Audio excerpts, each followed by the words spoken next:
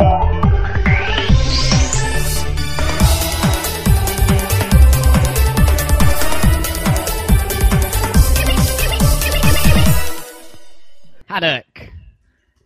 Hello, and welcome to the Saladcast on Sunday the 31st of October 2010.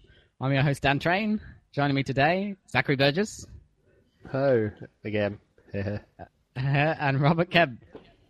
Woo, boo, hiss, ghost noises, yeah. Yes, this is... That's not going to make any sense to anyone. It's like when you're referencing something which doesn't exist any longer. Well, when we explain it, it'll make more sense. This is our first ever second take, isn't it, I think, in the history of the podcast. Which is pretty impressive, really, considering, like, technical issues haven't been that much of a problem, have they, in the past? As soon as I take over the recording duties, it all goes horribly wrong. Well, that's because your dad would happen to be retarded with power tools. Yes, this is we've had problems with ghostly Halloween power cuts caused by the headless chainsaw. Chainsaw of doom, yeah. Or at least he would be headless if he keeps using that chainsaw anyway. He's managed to, yesterday he managed to cut into the actual power line that was connected to the chainsaw, because it's electric powered, and for some reason. I was just saying to Zach, what's the point of an electric powered chainsaw? Clearly it's nowhere near as cool as a petrol powered one that goes, I mean... Maybe they go wrong less. I mean, that'd be no good for fighting zombies, would it? I mean, in the apocalypse, zombie apocalypse, you'd be in real trouble if you had an electric powered one, because there'd be no power, would there? Because they'd have overwhelmed the power lines. So you'd have a useless chainsaw. Oh, you can plug it into all those generators that happen to be lying around everywhere, powering random doorways. Yeah, but then you'd have to run around getting petrol and filling up the generator, like in Left 4 Dead 2. But you'd have a limited range because you could only go as far as the extension cord. But it wouldn't matter because you'd be defending the generator. That is true. Yeah, you have to make sure the tank didn't get near the power cord, though. That'd be the trouble. Yeah. So anyway, yes, we've had a problem. So this is our second time recording. So we may be talking about things that we've already said, mightn't we? Could be a bit weird. Yes, so we'll see how we go. So, Halloween, yes, our first ever Halloween podcast. Not that that's a very big deal. I mean, no. Now it's getting a bit later. We'll probably have people at the door, oh god, yeah, I hadn't thought about that. Now it's getting later yet, though. No, but the small children might be out now. That's true, yeah. So, but we have Halloween-themed gaming goodness to talk about, don't we? Such as the TF2 Halloween update, which we've already talked about and are about to talk about again. But I think it's probably worth saying. Yeah, you can field most of this time, Zach. I can't be asked anymore. Okay. Well, that's very helpful of you. Well, you guys have been playing it, right? I will delegate. You guys have been playing it, right? Oh, yeah. Somewhat. I mean, how much have you played the new level that's actually included? Is that in all the playlists all the time, or on the servers? I've been pretty much playing on the Halloween-only servers. Yeah, there's special plenty of servers have switched over to it. It's convenient that the HH Hampshire Heavy servers, they have 5 servers anyway, and normally only 1 and 2 actually are full, so it's we can switch over one of the other ones. Oh, I see. Yeah, because it always seems to be 1 and 2 when I play on Hampshire Heavies. Which, by the way, if you're listening in the UK, is a really good TF2 servers. They're the ones we. You don't all go there though. You're don't all go out. You ruin it. And then we won't. And then then we won't. Yeah, then we won't be able to get in ever again. Yeah. Well, they might as well fill up at least another server. That'd be quite nice. That's true. Well, they normally have a spare. Give you more choice, wouldn't it? Yeah. It's server 3. It's server 1 and 2 are the ones that are full, and then server 3 is just a regular server that very rarely gets full. And then server 4 has been changed to no unlocks, old school TF. And then cool. server 5 I'm going to play some of that. Yeah, but that's never full either. Vanilla Tier 2. I want to play some of that. I mean, that's really cool. It might be just us in the server. Yeah, pretty much. I haven't seen anyone in there yet, really. And then server 5 is the one where the regulars have admin access. And no one's ever on that either. So the TF2 update, it's the first time we've had an NPC, is that right, in TF2? Is that true? Yeah, boss character, as they call it. Boss character, yeah. Which is the horseless, headless horseman. That's the one. So he has no horse. But he does have a head, which is a pumpkin, right? So calling him headless is a bit of a misnomer. Well, that's the thing. If you're the one who's lucky enough to kill him, you gain the head, and the description of it is that it's the horseless headless horseman's head, and the description is he had a head after all.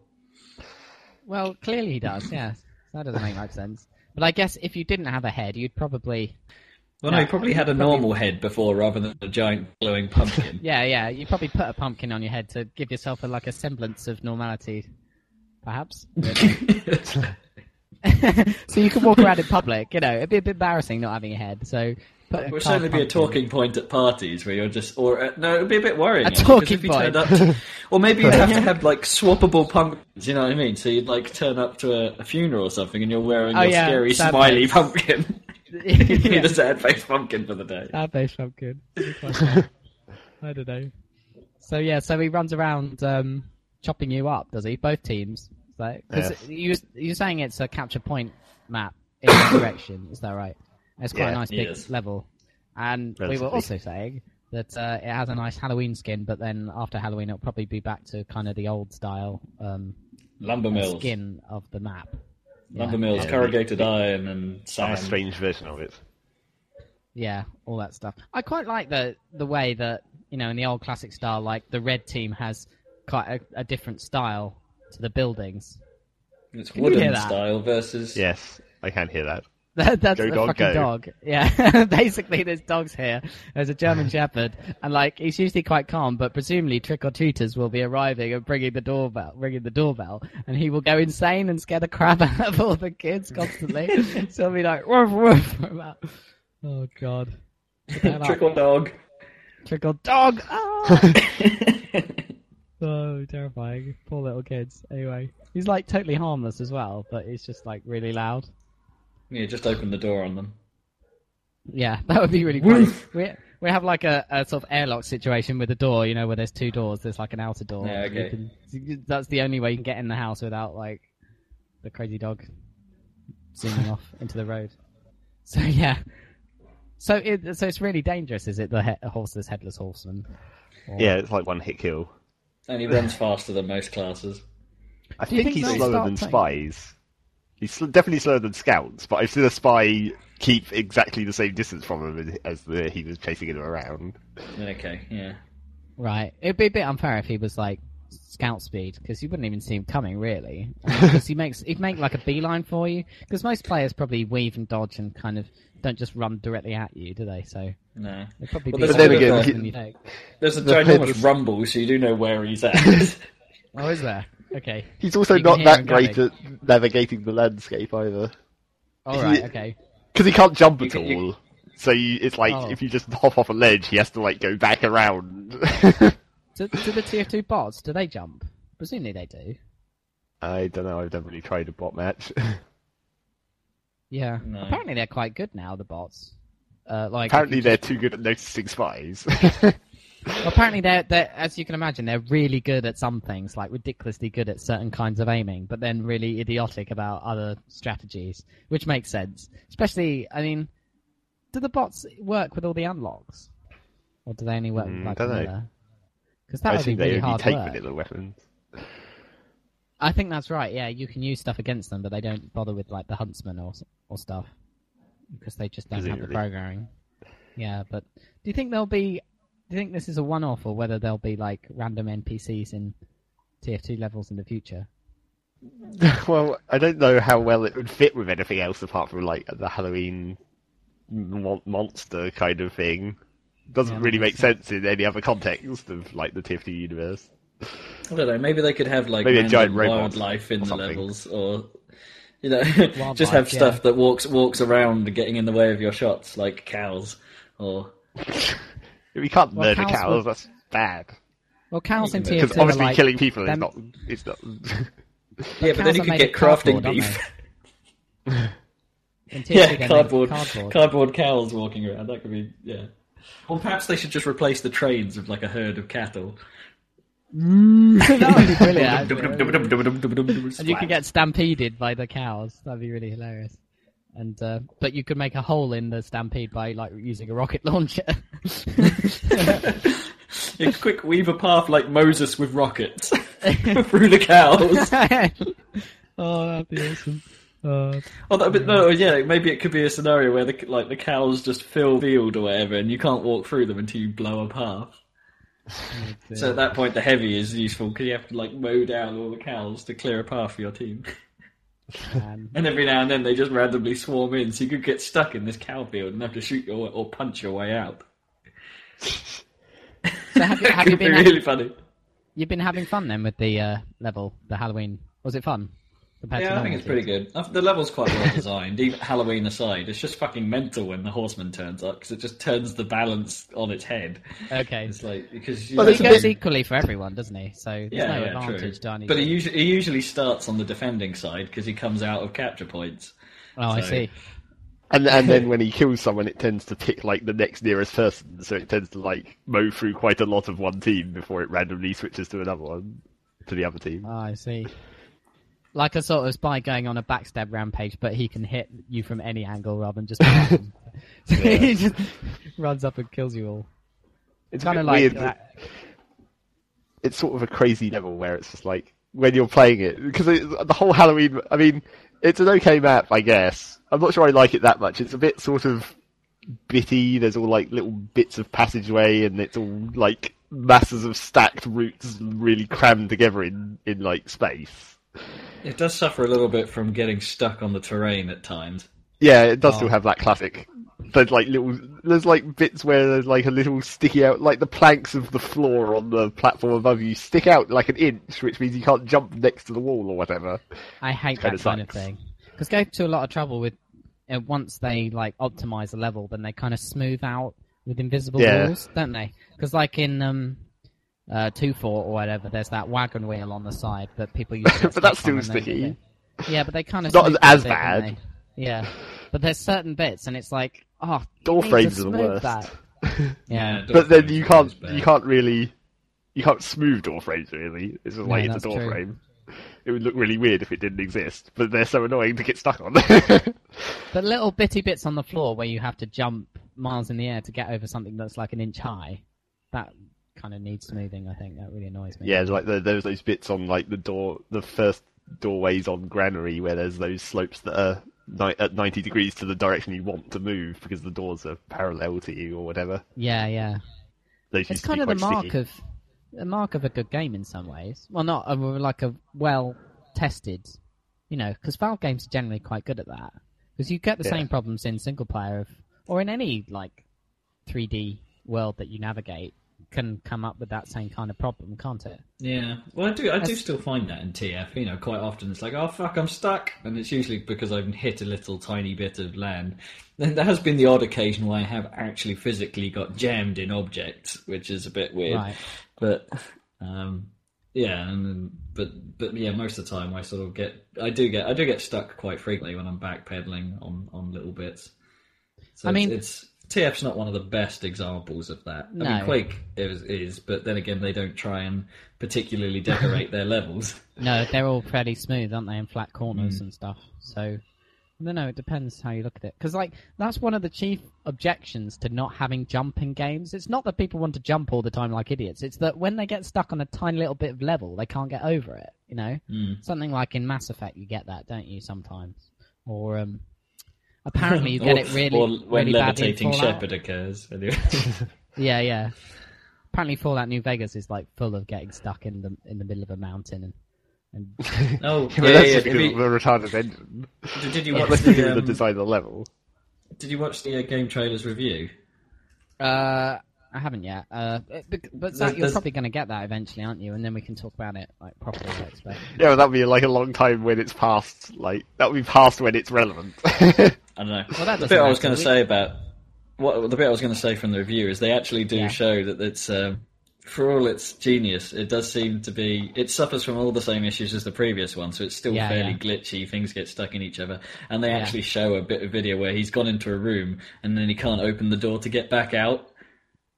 So he is actually physically stuck in this room, and it's oh fuck. Reload. Well, the most hilarious one I saw was literally the very start of the game where at the start of the game you get like shot or something, and then you wake up in this kindly man's house or whatever, and he starts talking to you. You know, standard RPG start of game stuff.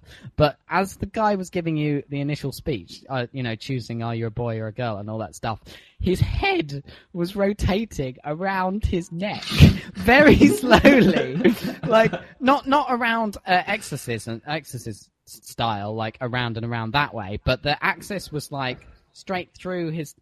It's hard to describe, but his. Oh, his you mean head it was rotating like the head on a daisy would rotate? You know, if you imagined it, rather than sort of round how you normally tell it, like, around the nose. Almost. It's like he was always facing you, but sometimes his head would like go down towards his chest and then come up again. That's right. It's like as if it was rotating through his nose, but the axis of rotation was actually in his neck, so it would go into his body and back out. And it was so weird. And then when he actually stood up, it just looked so retarded. It was the funniest thing. Oh dear. Anyway, so and apparently that similar thing actually happened occasionally in the original game, so it's obviously carried over. Yeah, I can't say I have any interest in it again, because the first one really didn't appeal to me. I don't know, there's something, it just... It looked dated when it came out. I thought that. And I started playing maybe that was the point, but I don't know. It just seemed... I started playing Fallout 3, and I played maybe half an hour of it. I got out of the vault and I got to Megaton or whatever. And that obviously is not the best advertisement for the whole game, is it? Apparently. Because is it? That's not the best advertisement for the entire game, because it's really about getting really immersed and looking around the wasteland and everything. User in your channel timed out. Oh dear, what's going on? Oh, we lost Zach, did we? Yeah, we've lost Zach. Oh well, I'm sure he'll come back.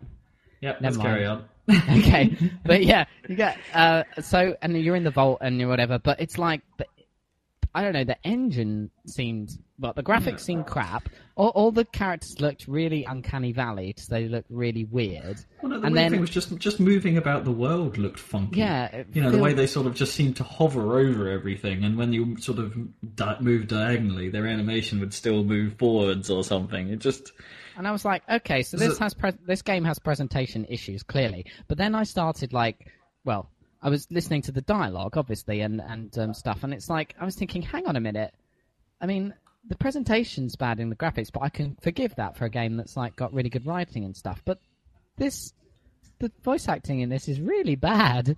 User entered your channel. Just seems, I don't know. It just didn't seem very good. I don't know. Maybe it's just me.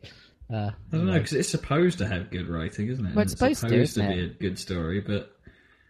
I think maybe it was just that initial stuff, but that's what's supposed to get you into a game. And if you look at what Mass Effect 2 did at the start of the game, it was absolutely spectacular and really cool. And that's supposed to be a cool bit where you escape the vault or whatever and go out into the world. And it's like you're fighting these weird cockroach things, and everyone stutters around, and I don't know, it didn't really appeal to me at all. Well, it's because it's the sort of problem with it in Fallout 3 is, I mean, it's okay as a sort of setup for leaving the vault or whatever. Well, it's a bit weird where it's just suddenly this vault you've been in for in your entire goddamn life is really fucked up, cockroaches. Yeah. But then it's I guess it's sort of it becomes more epic later on, where you start to realise that the vaults are evil or whatever.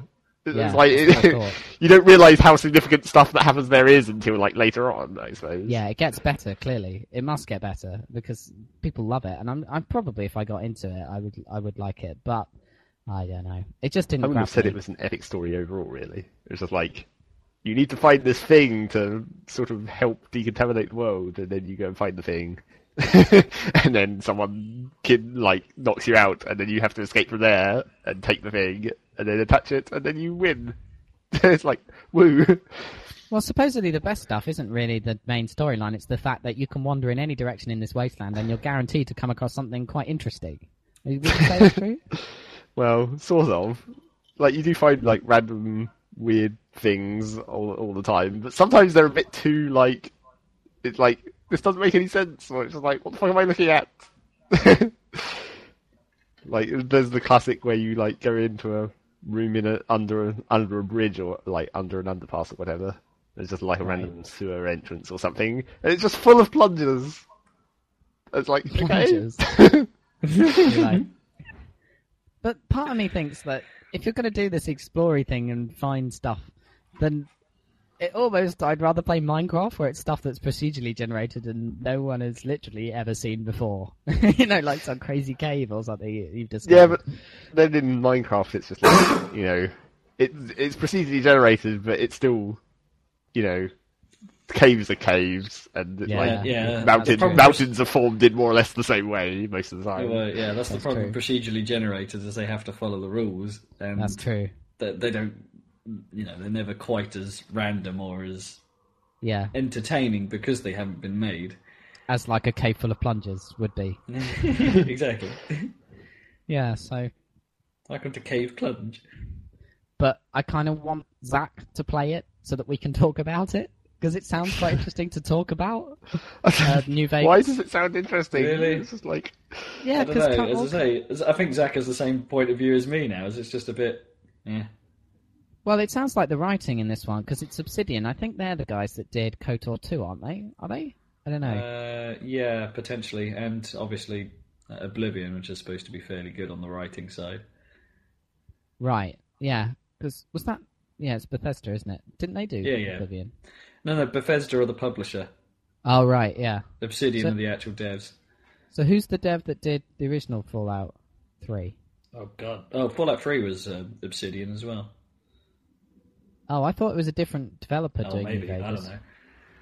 Hang on, I'll go look. You guys talk. I'll look it up. If you could check it out. Just click on it and see. I think it's a different developer with this using the same engine, and I think it's a similar deal to KOTOR, which was BioWare, and then the sequel was, I think, Obsidian. I'm not sure, but it was like a load of like RPG, veterans from like Black Isle and places like that. The developer of Fallout 3 was Bethesda Game Studios, and then the publisher was Bethesda Softworks. Right. No, you're absolutely right. Yeah, it was in-house, so it's. But this new one isn't in-house; it's sourced out to it's Obsidian. But Obsidian, as I say, I'm pretty sure. Yeah, they did work on Elder Scrolls, and right. Okay. So Oblivion was Obsidian's as well. But I like what they do because they tend to make. Like it was the same with KOTOR, they make it their own. They don't just make here's more of the same kind of thing. We're doing it.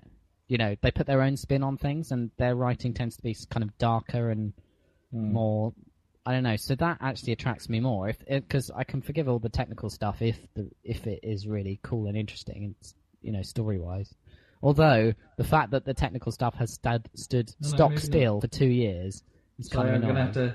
I'm going to take a step back. I think I'm wrong about Oblivion as well. I think that's in-house. Yeah, I thought so. Yeah. Balls. Let's get it right. Oblivion and Fallout 3 are Bethesda, and this is Obsidian. Yes. But can you look up that KOTOR 2 for me? Where the hell have Obsidian been before then? Yeah. Adventures in Wikipedia. As well. This is fun. Yeah. Oh no, they made some of the original Fallout. That's right, Zach. Didn't they? Like Fallout 2 or something? Did they? Or they were involved? Well, some of the members were involved. Anyway. That's what I thought. Interesting. Let's see. Yeah, KOTOR 2. You're correct. Brilliant. Knights 2. Alpha Protocol was theirs as well. So. Oh yeah, that did not go well, did it? Well, no. Alpha, what do we call it? Protocol was one of those examples of how to do consequence very well in a game, but actually kind of failed on the game bit. Yeah. Well, so that they'll be well practiced in the concept of if you do this, other stuff in the world will happen. Maybe. Because KOTOR 2 did this weird thing, like compared to the original, where it would have scenes where you weren't present. Do you see what I mean? So when you left, you were talking to two NPCs, and then you'd leave, and you'd have a scene where they're talking to each other. And that was really strange. I mean, it did some weird stuff. I mean, I wonder what they've done that's weird with this. I guess we'll see. Eventually. At some point. Maybe it'll be cheap at Christmas or something. Probably. Anyway, we should probably talk about games we've actually been playing. I think, that's kind of important. I think I'm going to ask Zach, what have you been playing? Well, I guess we can stay on the Halloweenness and talk about the Minecraft update, even though that only came out like literally last night, so I haven't really played it that much. But you've had a go, have you? Yes, I had a quick sort of mess around with vaguely some of the new stuff. So what's going on in the world of Minecraft? Well, mining hang and on, there's a crafting. train coming. It probably won't be very loud, but I just thought I'd warn you. But yeah, so there's the new sort of landscape generation sort of. I know the proceduralness has been modified somewhat, so now you get like you have deserts, and then you go transition into like forests and into like snow-covered areas or whatever. Although, of course, when you say transition, it's like that can be pretty close together. It's not a very distant. It's not like there's not really necessarily very large areas. They can be like tiny. It's like one tiny little patch of desert. Yeah, followed by like a miniature strip of forest, and all of a sudden snow. Yeah, it's. I mean, it's a smooth-ish transition where it's like the grass is kind of brown at the edge of the desert, and then it gets green, and then it gets really green when you go to the forest and stuff. But you know, it's still just basically totally random. There's no sort of obvious. It's not like to do with like your latitude, like or whatever. It's hotter in the south or anything like that. It's just you could have a desert in the north, could you? And snow you could just have the different areas right next to each other and all kinds of weird stuff. Be on but that's weird just fucking planet with strange. That's just how procedural generation works, really. That's true. But does that give you lots of advantages or fun for like exploring and like making things? Does that actually not make it more really? fun? I guess it means you can get snow in a level where you don't have to be necessarily dealing with constant snow, I suppose. Okay, so but you I mean, go to the snowy area. I mean, in the snow ones, previously you had like snow falling all the time, didn't you, from the sky? Yeah, and then like the snow would regenerate and stuff, and water would freeze. But does that happen in the new snow zones, in the biomes, whatever? Apparently, at the moment it doesn't, but it's meant to. Right. He's got to fix that. When you walk into the snowy area, the snow should start falling. Yeah, and like snow should regenerate and stuff, so you can harvest it or whatever. Get some snow. I wonder if they'll put weather systems in and like have the clouds actually rain when they go above the mountains and things, and then you can change the mountain ranges to control the weather. That'd be so fun. That would be kind of awesome. But the trouble with these biomes at the moment is that it's basically pointless because it's like snow is sort of a hassle unless you want snow to make something out of snow. It's just like it inconveniently gets in your way. Sculptures. And then, like, the deserts is just like, here's a whole shit ton of sand. Possibly the most useless material ever. Right. But do you get, like, cactuses you can mine? Or, I say mine, well, but you mine trees. Well, you did get cactuses anyway on sand before, right. But now in the deserts you just get a lot of cactuses. It's like, in case you want some cactuses, not that those are particularly useful either. So what's the most useful plant biome stuff for building? Well, you just need, like, the standard biome or the foresty biome where there's lots of trees for the wood, really. And, open spaces. Sort of, maybe not the depth, the really dense forest. You just want the sort of, the sort of normal landscape. It's kind of stupid. That's really best for building. No, not really. They're still quite lumpy. Oh, right, okay. Because if they were flatter, that might provide space for building. So you'd have to mine stuff from the mountains and bring it to the desert to build. Yeah, I guess so. I think they are slightly flatter. It's kind of hard to tell. I didn't really look that much at the. And it also sort of depends on how it, the procedural generation. You can get like some areas where it's just a large flat expanse, and then there's just like giant random cliff for no reason. So it's hard to tell whether it's operating on the same script or whatever for the deserts. That's true. And of course, the other big problem with sand is because it's one of the blocks that gets affected by gravity. Yeah. and if there's a random cave in the desert, or like just under the surface of the desert, because the blocks aren't affected by gravity. Well, the blocks that are generated in the landscape aren't affected by gravity until you interact with a block near them. So it can be hella dangerous. It's like if there's a cave just under the surface of the desert, you wouldn't know until you started digging, and then suddenly an entire chunk of the desert would just collapse around you. You have like a sandslide situation. That'd be cool. Yeah. I think it's like snow. Then can you get like what's it called? Snow sort of sits on top of blocks, so it's not like an entire block itself, really. Oh, I see. It's only sand and gravel that are affected by gravity. For some reason.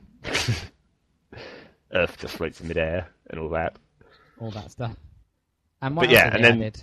well, there's various other sort of smaller things, like you can find pumpkins just lying around. Pre-carved pumpkins for some reason, because, you know, it's Halloween, I guess. So Apparently that's a you can... time-limited thing, is it? Well, I doubt it. It'll probably just hang around. Maybe they'll get a different skin with a non-face version of them or something. And they'll do a Christmas update with, like, baubles and stuff all over the Quite possibly. Christmas trees instead of normal trees. But then the other major thing that's updated is the ridiculous hell dimension, which is insane. Well, what is this It's like- hell dimension thing then? Well, it's called meant the to slip, be... isn't it, or something? Well, no, now it's called the Nether for some reason. The Nether. They just changed the name. Okay. But it's meant to be this ridiculous system for, like, fast travel in the overworld, where you can Right. build a portal on the surface, go into the Nether realm, and then if you move like a short distance in the Nether realm and build another portal, it will make a new portal in the above world that's a lot further away. So it's like I see. you can use it to travel large distances quicker or something. But it's dangerous, Although- presumably, spending Well, yeah. too much time in hell. At the moment, though, apparently the portal system is a bit dodgy, where it's like if you build the portals too close together, it just sends you back to the same portal and stuff. Oh, I see. kind of- Okay. It's kind of fucked up. It's because of the way it maps the portal distances between the above and the below. It works on some weird system that people haven't quite figured out yet or something. But anyway, Okay. so I made a portal on one of my saves where I happened to have the required materials, because you have to have obsidian, which is really inconvenient to get because you have to dig way down towards the bottom of the world so you can find natural magma rather than a lava flow, which appear a bit higher up. And then you have to drop water on the natural magma so it turns into obsidian, and then you need a diamond pickaxe to be able to mine it. Bloody hell. That's quite So a is large barrier for entry just for, like, Yeah. fast travel. It takes a lot of effort to get to that point. So I conveniently had a save where I already had an obsidian farm where I'd already been digging some out of the magma chamber that I'd got to at the bottom of this mine I had. So I was like, oh look, I've already got some obsidian conveniently, even though I didn't know that this was going to happen at the time. So So why I built did you myself a make portal. it? Did you just make it because you knew you could from the wiki? Yeah, because it was like, oh, I can get obsidian. It's it's like the end game. It means you've become awesome and dug all the way to the bottom world and found diamonds and lava and an awesome pickaxe and such. So it's almost like Yeah. the pinnacle of the mining tech tree, sort of. Yeah, pretty much. But now It's it like, does this have is the hardest block you can possibly get. Ah. And it's black, of course, which I guess you could use for decorations if you wanted to make something interesting Can looking. you not get, like, adamantium or mithril or something like that? No, diamonds is like the last of the ores. Well, apart from redstone, I guess, but that's something totally different. That's not really an ore as such. What's That's redstone? It's for like making circuitry where you could like lay it out in a path and then. Oh, yeah. Because that guy's made, like, a whole bus, like a 16-bit bus, didn't he? Yeah. He built a fully functional ALU. Yeah. Arithmetic logic unit. Yes.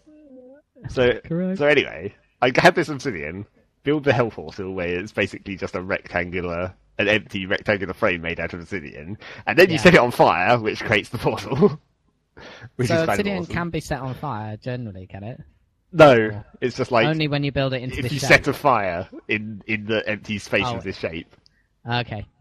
it conveniently creates a portal, which has weird like purple particles that kind of flow into it and makes creepy noises when you're near it, which is obviously a bad sign. So you're like, okay. And then you don't walk through the portal, you have to like stand in it, and then your view kind of starts warping crazily, and it's like, and then it just like goes to a loading screen, I guess, because it has to load has to load the Netherworld, so it's like, it's effectively loading a new save file, really. Right, yeah. So it like teleports you into the Netherworld. And then what do you see? You're like, oh fuck! It's just totally I mean, obviously it was more sort of scary because of not knowing what the fuck was going on. But it's just like, Jesus, what the shit is this? It's full of weird, freaky screaming and weird enemies and stuff, and it's just totally fucked up. Can you describe the Netherworld then? Yeah, well, try. Okay, Yeah, like that doesn't help. It's like a huge underground cave. Okay. Obviously, I mean, that makes sense. With like lava flows coming out of the ceiling and lava lakes and stuff, and the normal sort of the landscape seems to be made out of 3 different blocks mainly. There's some gravel, which is just like normal. There's this brown shit which makes you walk slowly when you're in it. It's not like water. It's not like water. It's like an actual block rather than a fluid. So it's like when you're walking across the surface of this block, it slows you down. And then there's the general material, the sort of earth of this place is this sort of red stuff that if it sets on fire, it burns forever. So that's your illumination. There's just like random fires all over the place. Does it not propagate then? Because otherwise the whole world would be on fire, wouldn't it? Yeah, it doesn't spread. It just sits on top of the block, burning. And then there's the enemies, where there's apparently these... What I thought were just like random corpse soldiers or whatever are apparently pig zombies. Okay. They come like groups and they have swords, and then if you hit one of them, they all start aggroing on you and stuff. But then when you kill them, they drop like pre-cooked meat, which is really useful for health. So that's how you stay alive in the hell world. I see. Kill the pig But zombies you don't. for health. But if you don't attack them, they don't attack you. Is that right? Well, it seems like it. I wasn't entirely sure because it's like I walked up to the person and I was like, maybe this thing is. It sort of looked at me and started moving, and I was like, oh shit! So then I stabbed it anyway. So I guess I don't know. Okay. And then you get the there's floating like flying enemies, right? Yeah, the giant floating white evil jellyfish things that are called ghasts or something that make really. They sound fucked so up. like. They sound everything in Minecraft, like when you describe it, sounds so terrifying. But when you think about it, it's actually just like blocks, you know. Yeah, not like, it's a giant cube, basically. It's like some when you cute describe tentacles it, hanging off the bottom. you make it sound like something out of Crisis 2 or something. Some kind of a huge monster Cthulhu type thing, and in fact, it's like a cube. It's like holy crap! They are huge, and they make really creepy screaming noises and shit, and then they fire fireballs at you, which naturally sets the landscape on fire, as well as causing an explosion. So it's like, Jesus! Don't go anywhere near them. So they're a bit like cacodemons then, from Doom. Yeah, Yeah. kinda. White cacodemons. But yeah, it's just crazy. You also find quite a lot of mushrooms down there, which is another useful resource. So you can go down there and mine, and then come back up with useful stuff. And There's like a new type of ore down there as well. This sort of golden version of redstone, basically. But I don't think anyone knows what that does yet. It seems you can create. You can create a block. If you get some of that, you can craft it back into the golden block, and those like effectively act as a miniature torch. But that's really expensive. There's obviously going to be some other purpose for it at some point. So can you like just build a base around the portal inside the Netherworld and like be totally self and mine in the Netherworld? Well, that's what I was thinking of doing. I was like, oh wait, I could totally just bring in like a bunch of stone or something down here and like build a convenient fortress temporarily in hell, yeah. And have like a chest down there to store extra health and stuff. So yeah, you probably can. I mean, you could dig and everything. Though I'm not sure, but apparently there this cave that I'm in through my portal, it just looks like one big cave, but apparently there might be like multiple levels, like there might be 3 caves, so it's like you don't know if you're in like the top cave or the bottom cave, so it's like if you dig down too far you might suddenly fall to your death. Oh, I see. So there's like multiple levels of hell, circles of hell. The river sticks can you possibly when you're digging down, do you have to dig under your feet, or can you dig like in front of you? No, you can dig like quite a long way away from you, really. No, that's all right. It's probably the most important rule in Minecraft is like never dig the block you're standing on or the block directly above you. Because anything could happen. You could be crushed. Yeah. Or you could fall to your death. Yeah. Yeah, basically. So yeah, hell is really weird and crazy and a bit dangerous. And obviously there's still bugs at this point where there's weird problems with it. And the whole idea that it's like for fast travel or whatever is kind of well, the thing is, it doesn't make any sense for single player because it's like, where are you going to go to? It's like, ooh, I can get to a different bit of procedurally generated landscape somewhere far away from my base. Yeah. But I mean, obviously in multiplayer, it would make sense for everyone could have a separate piece of landscape to work with that was quite far apart, rather than having to stay generally near each other. But unfortunately, Hell and Portals don't work in multiplayer. Oh. But presumably they'll fix that. I mean... Well, yeah, he's been saying that he wants to, but couldn't get it done in time or work out how to do it immediately. Are you still invulnerable in multiplayer, effectively? Yeah, that hasn't been patched either yet. Right. It was meant to, but it didn't get done. Which pissed people off, of course. Because they're making a new studio, aren't they? But he's hired some people, so hopefully once they get all settled in, then some of this stuff might start getting done. Yeah, you'd hope so. Spend some of his epic loot on actual business. Yeah, we'll see. Just need some patches. What's he going to call his studios? Oh, it's already called. It's going to be Matt Damon. Oh yeah, that's right. It's a really weird and shitty name. It is pretty So weird. what else have you been playing, man? Quite a lot of other stuff, I guess. But I guess we should talk about the mainly important things that are not at all important because it's hella old, naturally, because that's what I do in terms of games. Yeah, I'm starting. Well, I suppose we could talk about the slightly more important actual new game first. Yeah, come to the old game later. I've been playing Super Scribblenauts because I know it seemed like a good idea. I hear it's like everything from the original game fixed, basically, which is kind of annoying for since I didn't play the original game, don't know. Yeah. So how is it? It's sort of entertaining. Everyone said in the reviews of the original where it was like the controls, no, it doesn't work. The controls are horrible. But now it's just like, obviously now it's they added this thing where it's like you can choose between using the stylus to control it in the old style or using the D-pad to just move them around. And it's like, obviously the D-pad. And that just works fine. Okay then. And that just works. Yeah. So it's like fixed. But what about all the... because obviously the big new thing is the adjectives, isn't it? So is that actually useful, being able to pink Cthulhu's and all that? Is that actually helpful? Well, I mean, obviously tables.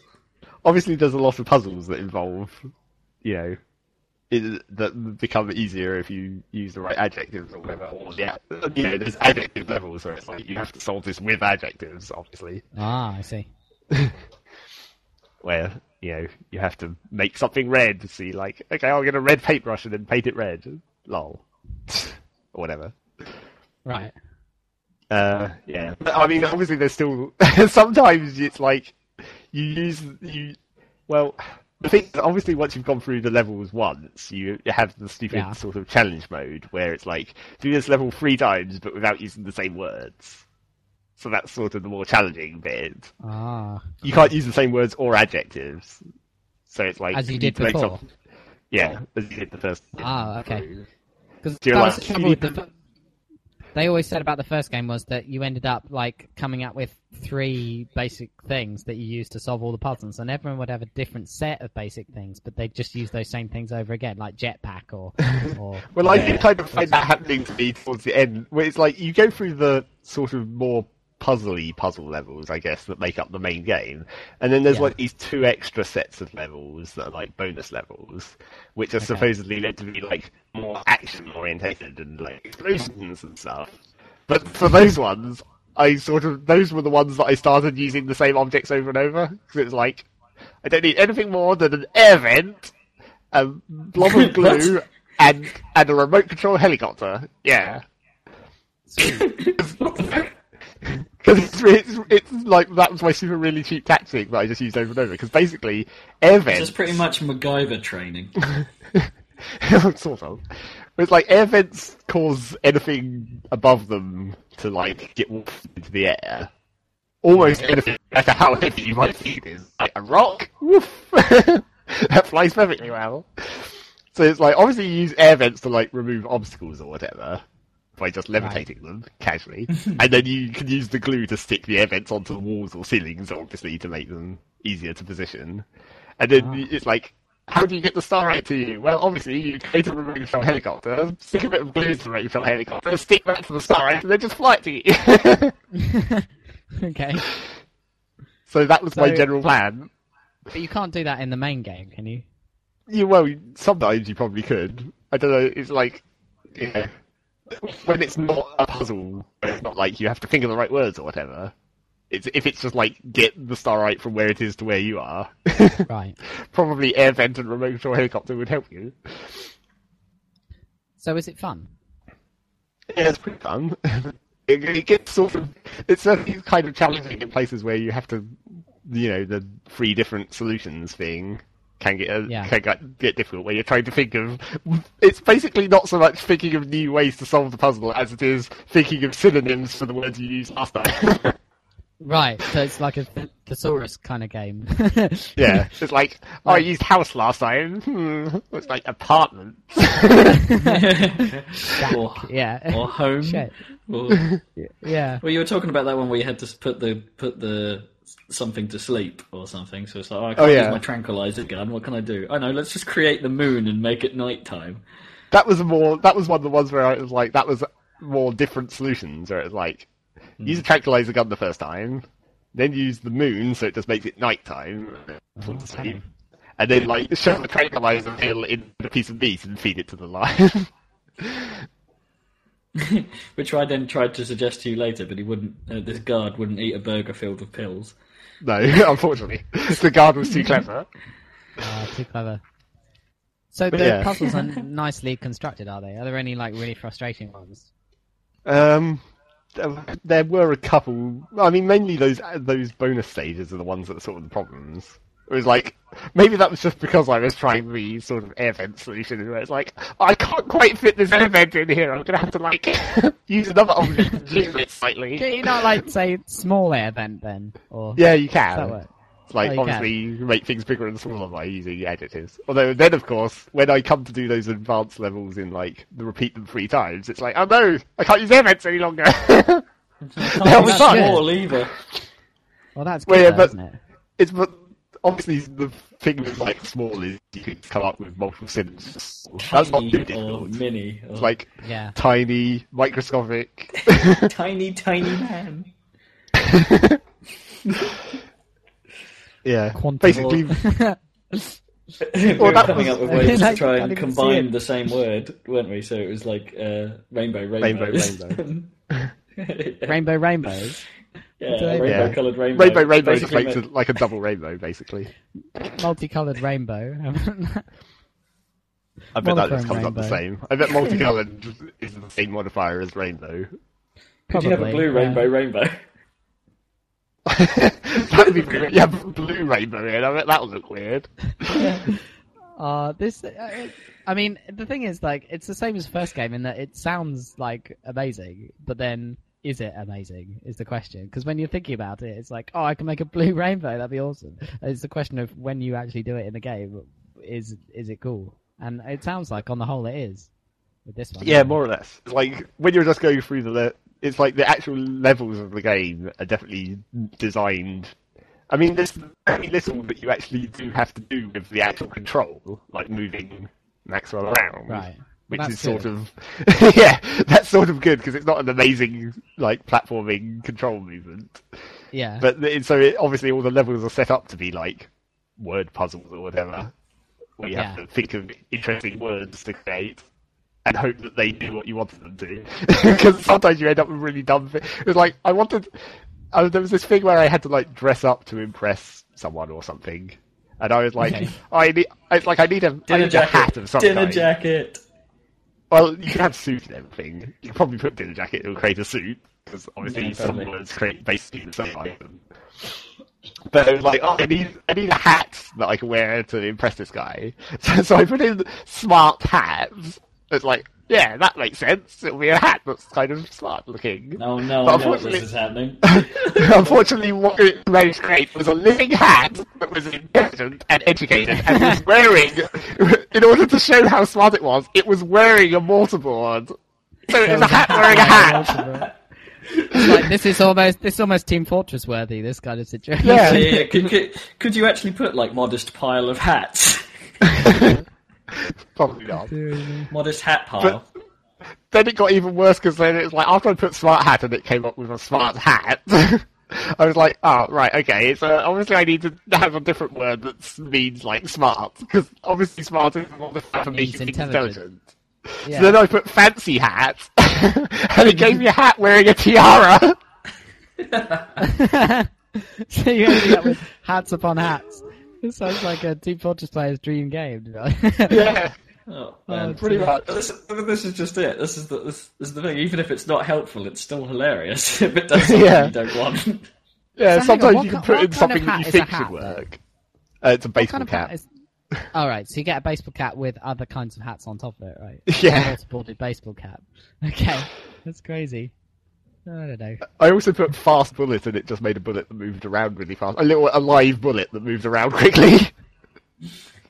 So basically, if the game doesn't know what to do with it, it just makes it alive. And then... Well, so what can you do with...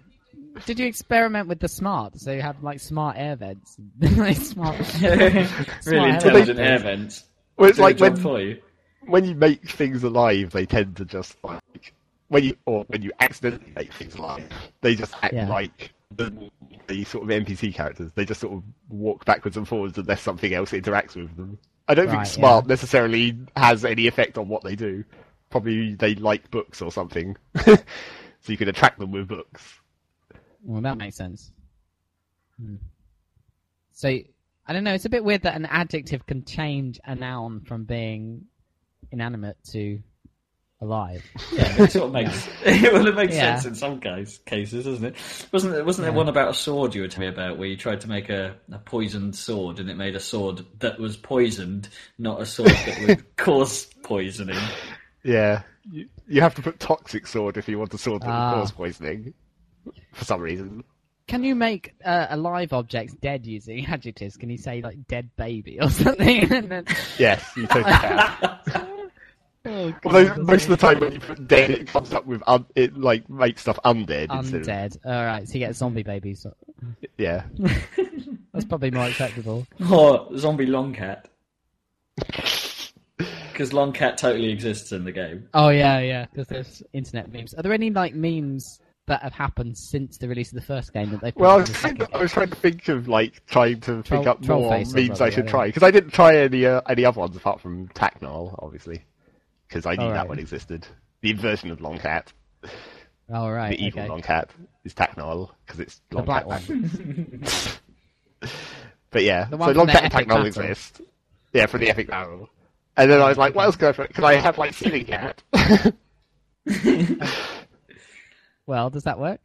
I don't know, I haven't tried it yet. I'll probably do that tonight when I go to Rob's. We can sit there and just come up with stupid shit to do. Come up with stuff, yeah. Okay, that'll be fun. Awesome. So, and you've been playing something else than an old game, have you? Yes. We could probably not talk about this too much. Probably because I've been talking forever so far. Go for it. But I'll get me I code. reinstalled and started playing Black and White 2 again. Because it was like... Oh, really? After we talked about it? Yeah, we talked about it, and then I was like, oh, well, I'll have to play it now. You mean you've accidentally stepped into Molyneux's domain willingly? It's not accidentally willingly. That's one of those things you put in school notes where it cancels each other out. It teaches children about double negatives, that game. Tiny huge man. or could you make black-white minstrels? But at least he hasn't, like, gone out and bought Fable 3, you know. He's not. At least he's, like, reinstalling an older game, you know.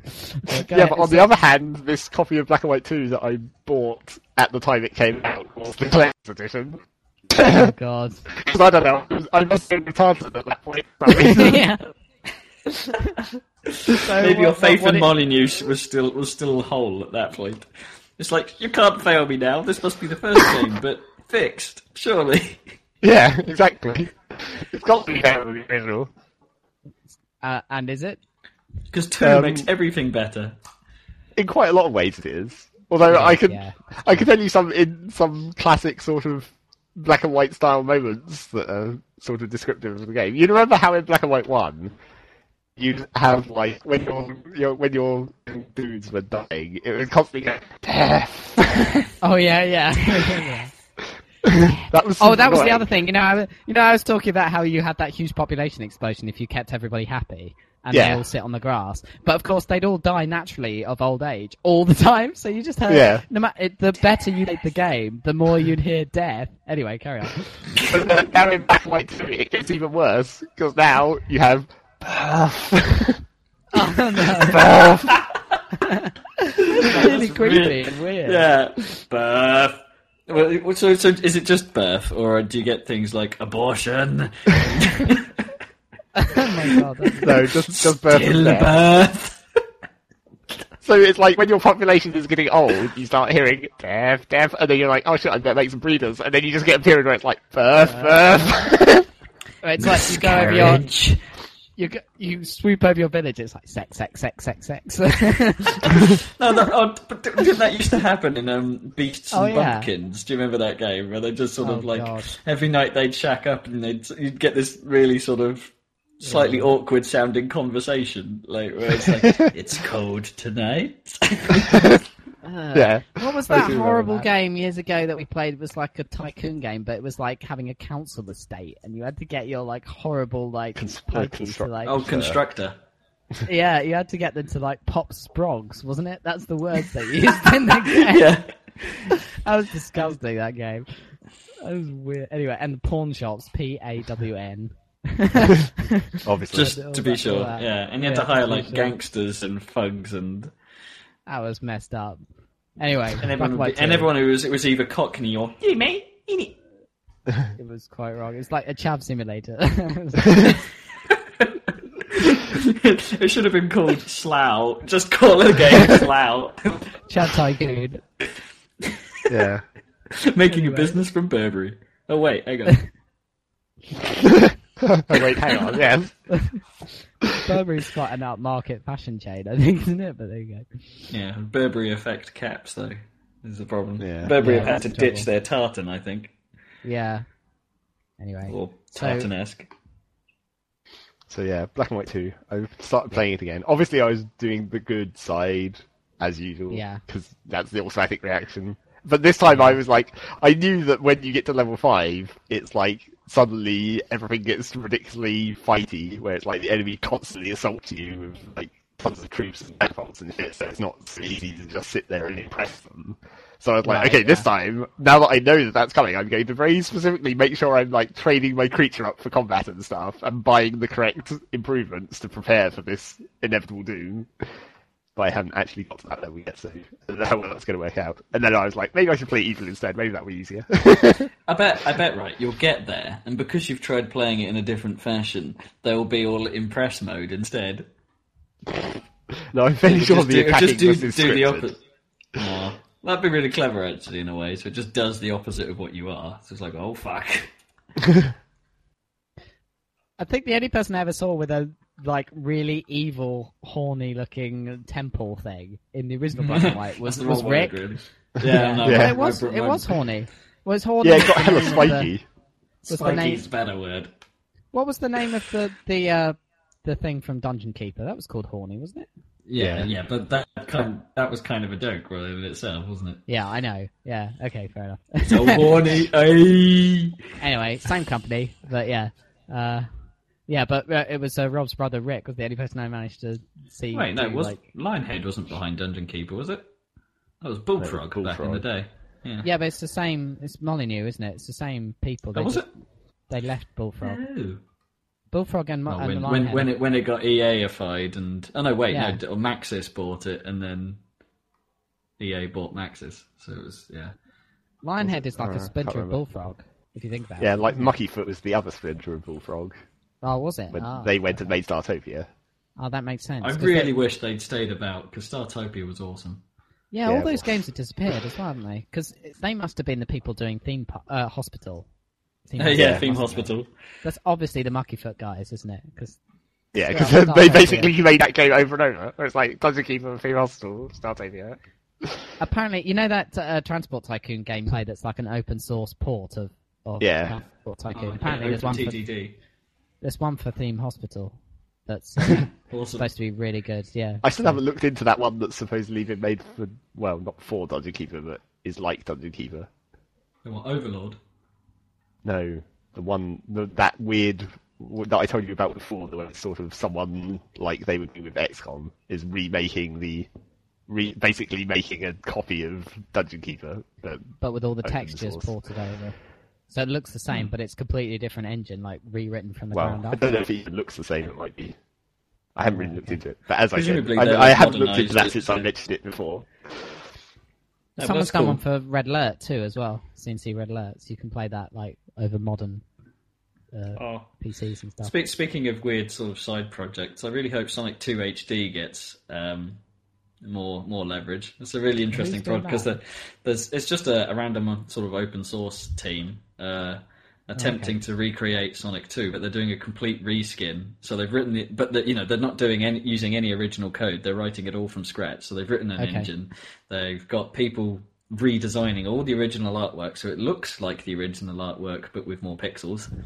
And someone's animated Sonic already, so they're keeping the game feeling exactly the same, other than they've HDified it, and they've got guys working on sort of modernising the music, not in a Sonic 4 crap kind of way, but in a remix is the original track. A tasteful remix style. So it's still the same tune, but they've just added stuff to bring it up to date. And I really hope that carries on and gets released, because it is, although they haven't, as far as I can tell, released any builds you can play and stuff. It's getting a lot of support, and it's hopefully it will come to be.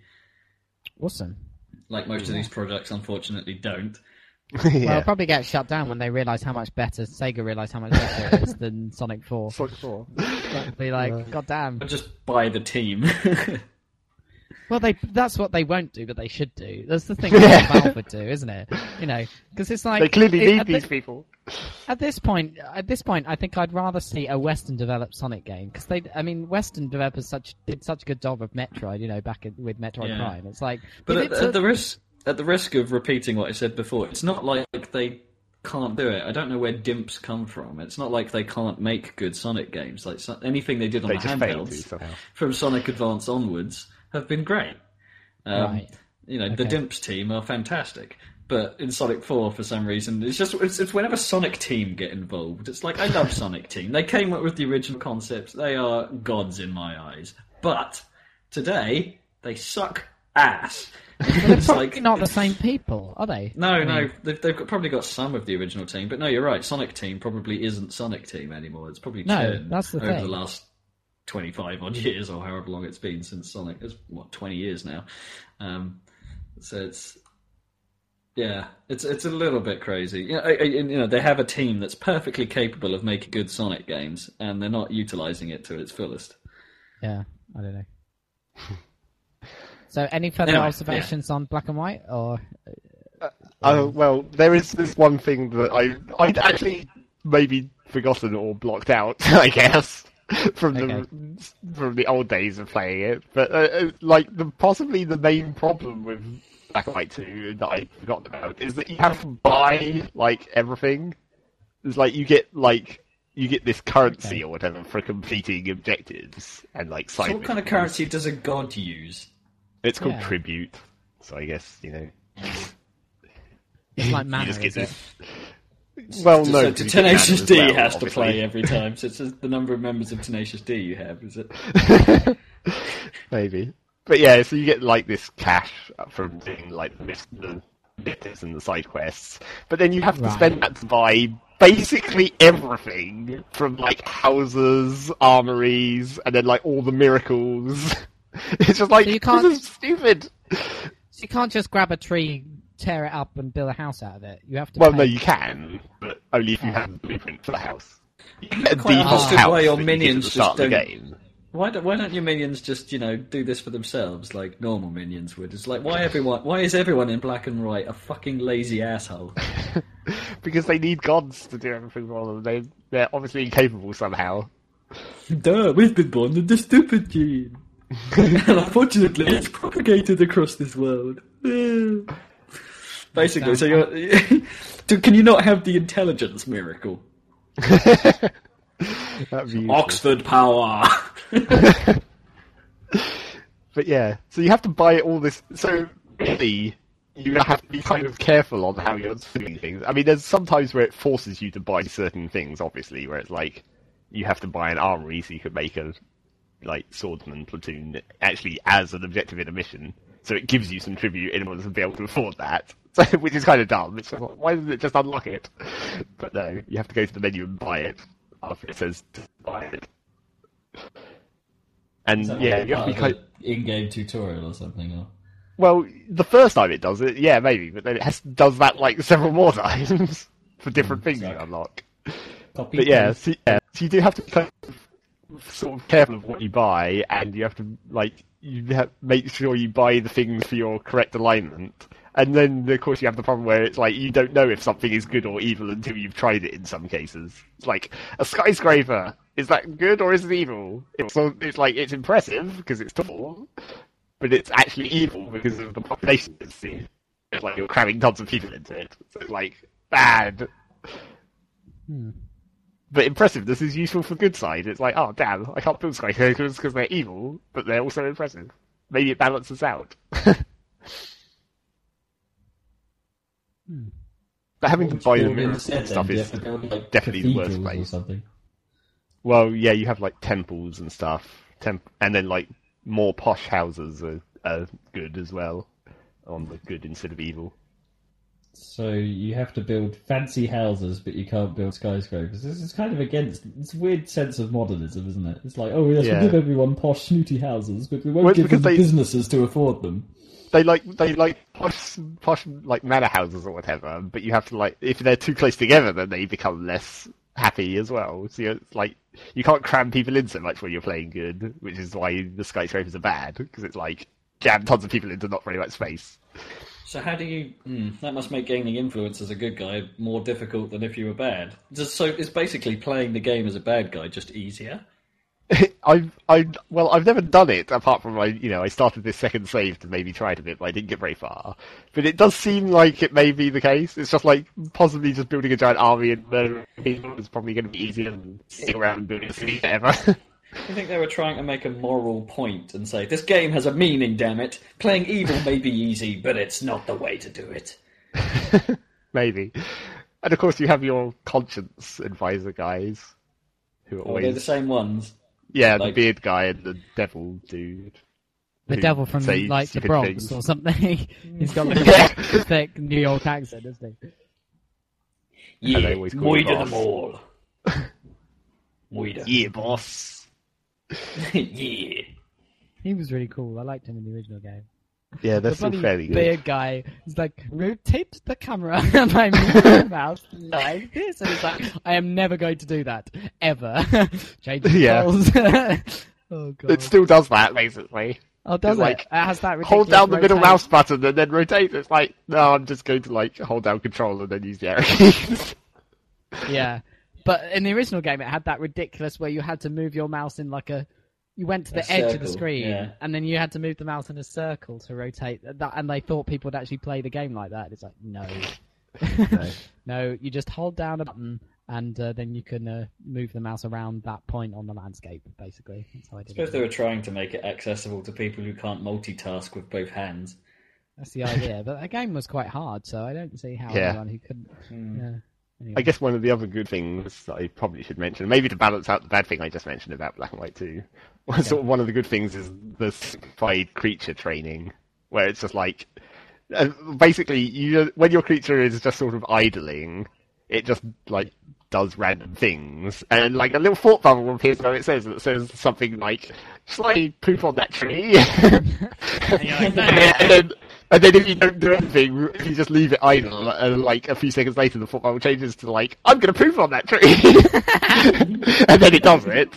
But then obviously you can praise it or slap it in order to tell it whether or not to poop on trees. But then the important the important thing about that is you can also bring up like a menu bar that shows all the thoughts your creature has ever had, and then you can pick one of those, and specifically then it goes into creature mode, and it brings up that thought bubble above its head, and you can specifically tell it if you've missed any. Punish that one. Right. Yeah, you can fix it if you've missed it doing something bad while you haven't been looking. Well, you see, that's useful, but I don't think that's particularly good, if you see what I mean, being able to historically praise someone. It's a bit illogical. Animals and creatures don't really have that perception, do they? It's not like you can talk to them and say, "Did you poop on the tree?" No, it's a bit illogical. I'm too busy chucking a dude. But I do like the way that you can you can tell what they're thinking before they do it, because it's like, how can you tell what they're thinking? How can you tell what they're thinking? You're fucking God. That's what I say. The thought bubble system's a good one, especially if it's your creature. That's the thing. Yeah. And then you can, presumably, then you know that you're praising the right thing, which was sometimes the issue with the first game. You'd praise them, and it's like, well, actually, I don't appear to be praising them for what I wanted to. Yeah. And it also has the little speech bubbles that appear when you're praising or punishing them. The little description attached to the bubble changes. So it's like, if you praise them for pooping on trees, it's like, I'll poop on trees as much as I can. It makes them grow better. Or whatever. So it's like the wording changes to say random hilarious things. It's like, I'll never eat rocks. It might be bad for my teeth. I will eat people as much as I please.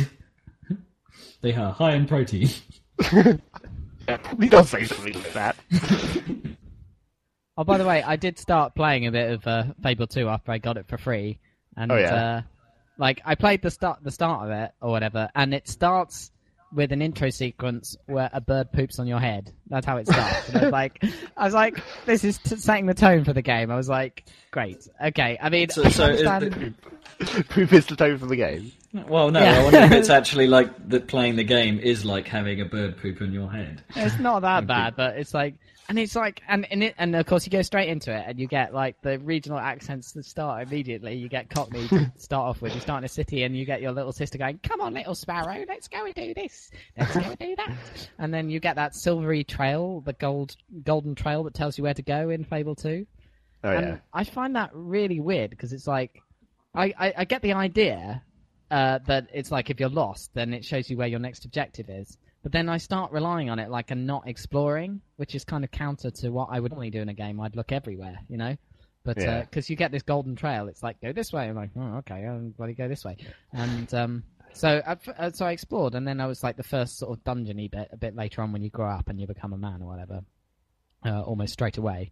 And you get and it's like, you don't have to follow the trail. Go off and investigate the other areas. But I start kind of wanting to follow the trail because it kind of irritatingly updates. Wherever you go, it's always there following you. I'm not sure you could turn it off, but I don't know if I get what they're trying to do, but I think it should be like, if you're lost, hold down this button and a trail will appear, rather than like, it's always there. Pixie dust, follow it. And I don't know, and some aspects of the presentation are just a bit dodgy. Like, there's definitely clipping into walls and things, and I don't know. Basically, long story short, I played that bit of it, and then I decided to delete it, even though it was free, because I really can't be bothered. So that just shows you, basically. Wow, that's dramatic. Yeah. I would rather. I thought, well, I'm getting this completely for free, but I still can't be bothered. You'd rather have the hard disk space than a game you wouldn't play. I'd literally rather have the hard disk space than Fable 2. And I don't know, probably if you got really into it. It's another case of something, these things need to grab me and have like a lot of quite high production values, I think. And it just doesn't quite... I'm doing the psychiatrist sort of just smile and nod moment there. It's just, I see. Do go on. But seriously, I mean, I get what they're going for, but if a game starts with a bird pooping on your head... How do you feel about your father? What? Sorry. Just carrying on with my not listening psychoanalysis. Helpful.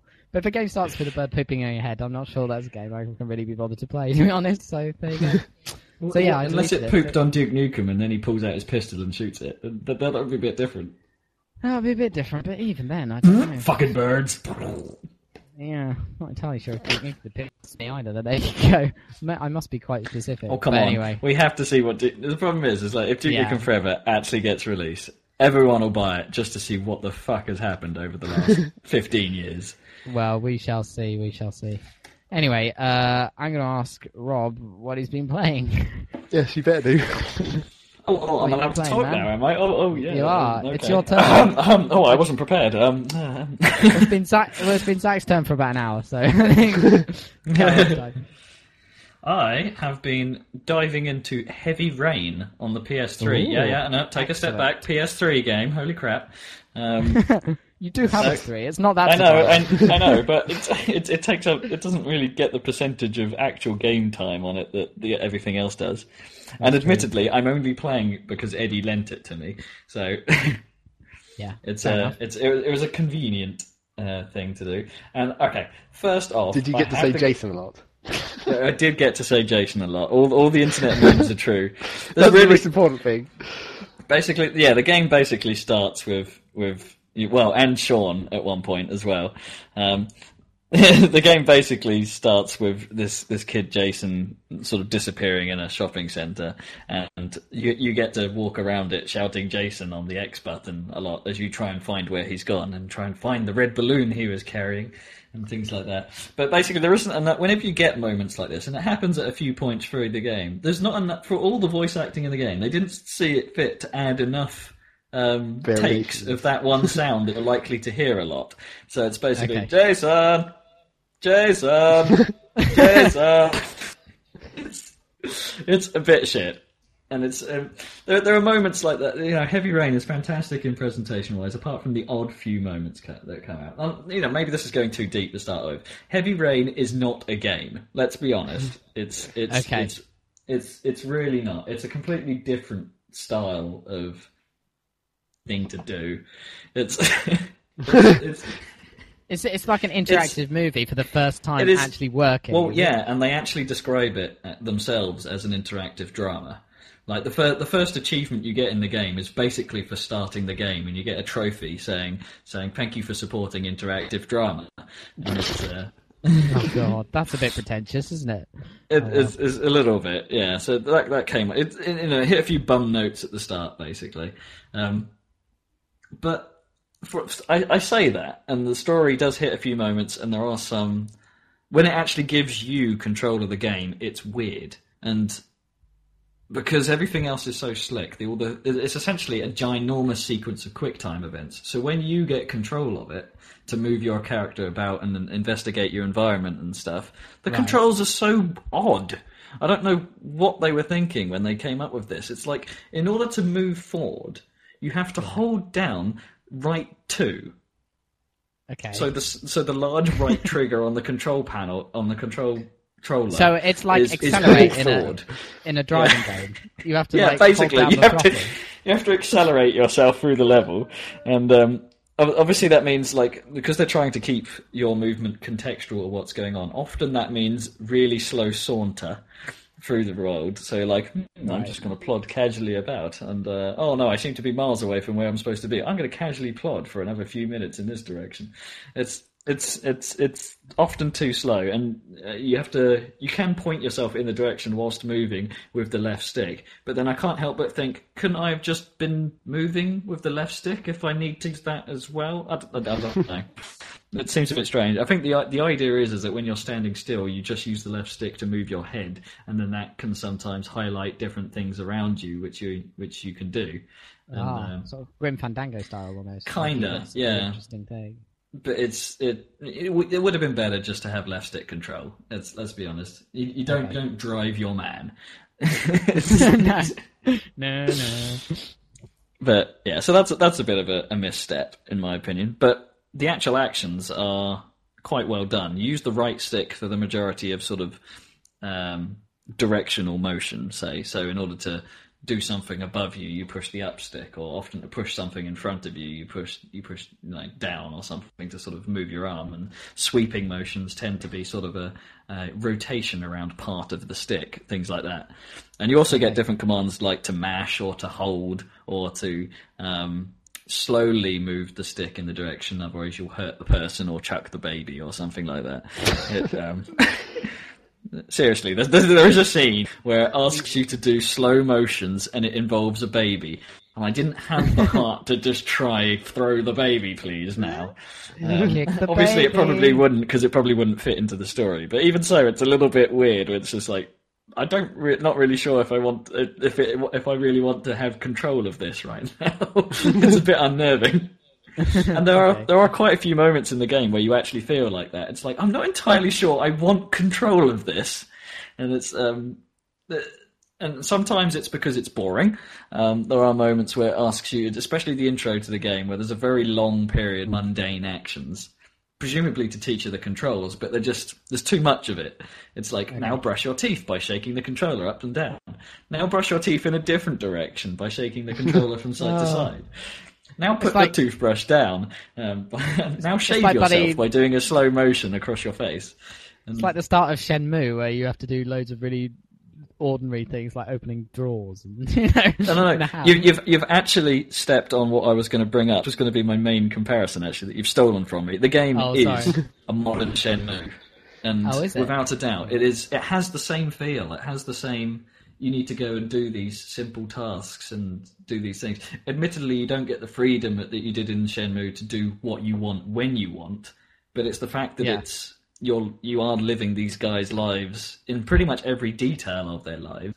It's very evocative of the Shenmue feel, and I like that. I think that's great. Yeah, no, but it's a little excessive in places, as I say, where it has you doing stupid, repetitive things, and it can be a bit irritating. But that's the bad side of things that you don't want to be doing in the game.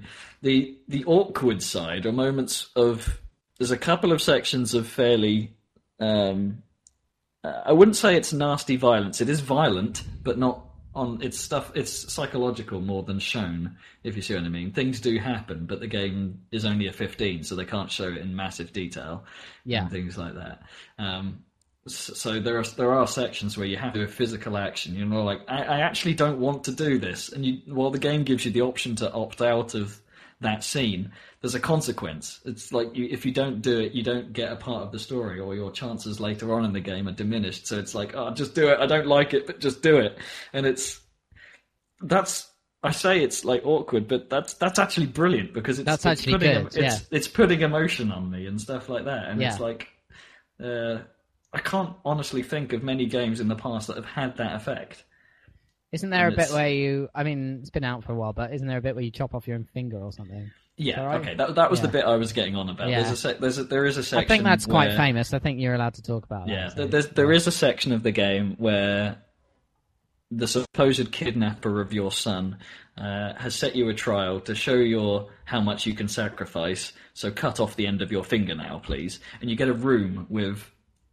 various items in it scattered about the place, and you have to make the choice to pick up the items you want to use, put them down on the table, and then you have to decide the order in which you do things sat at the table. And if you get it wrong, apparently there are potentially consequences of bleeding out or passing out and not getting the things. I don't know. This is the thing. The game, this is the bit I'm not so sure about. There are bits of the game where you know from the outset, and because of what people have been saying, that your actions do have consequence in the world. But sometimes you're not entirely sure whether the choices you've made would have mattered, and I won't know that until I attempt to play it a second time, if I can be asked. But it's... How long is it then? The game makes you feel like that. At the moment, I reckon I'm about most of the way through, and I've been playing it for a couple of evenings fairly. Do you know who the killer is yet? So, no. I still don't know who it is, and maybe this is one of the things about the multiple endings where apparently the killer goes a different way, or it's someone else. I don't know at this stage. I'm not all the way through, but I'm probably about 5 hours in, something like that. So it's not super short, but it's super short. It is. It's not as short as I was expecting. Let's put it this way. Okay. But the story is pretty good. It does have a few bum notes. For instance, the love story in it isn't that great. It doesn't make sense. I can't quite understand where it blossomed from. It just sort of happens, and you're like, Really? Right, because it needed to happen for the story, right? Not for any actual attraction between the characters that makes sense. No, it's a bit strange when it happens, and you might have you do get the option to kiss or not kiss at one stage, and you're like, it doesn't feel right. Don't kiss. Yeah, I actually pushed the wrong button. I wanted it not to happen, but as soon as I pushed that, it's sort of like the sequence starts, and it's like, oh fuck, what do I do now? And then you get the example of other actions you don't want to do because it's just a bit awkward. For instance, I've been playing it with Gnome watching because she seems to have been, getting into the story a little bit, even if she's not taking part. But it's all right, which is a good sign. But it then made me have essentially do the actions to take off a lady's clothes, and it's like, I'm not sure I really want to be doing this in front of my girlfriend. Okay. It's like, oh great, now I have to do a rotating motion to take off the bra. Okay. It's just a little strange. And there are pixelated boobs. You have been warned. You have been warned. It's a shame you're playing it second hand because you don't get to make the little origami thing. Oh no, we did that anyway. We got a bit of paper and did that. It was the game installs that asks you to make an origami figure. Yeah, and which you is get one of the. But you get a piece of paper in the box. In the game box, yeah. Yeah. And the other thing to point out is that I'm playing it traditional style. I'm not using the move to do this. So yeah. I'm not aware of the move updates. Yep, the patch is out. There's a special edition of the game you can buy, which has all the stuff built in, all the move stuff built in, which I would recommend if you haven't bought it already. But if if you're thinking of buying it, you might as well pick up the move edition. I guess so. I mean, although you might be able to get the original one second hand for cheaper than the move edition. Yeah, probably. And then just download the patch. But the patch is huge. It's like 1.5 gigs. So, Jesus. Okay. Yeah. It's pretty epic. But it is good. You do get hooked into the story. I'm not as overly impressed with the technology behind it as I thought I would be. It's not the best looking graphics engine in the world. But has it got like good facial animation? That's presumably the key. The facial detail is amazing, and actually, at times the facial animation is so good that it is startling actually in places. It's just like you look at it, the little twitches on the mouth and things like that, you're just like, oh okay, that's properly impressive. However, it only really works on about 50% of the characters. The other 50% just look weird. There's something very wrong about this prostitute character that just, her face just doesn't look right. Is it uncanny valley?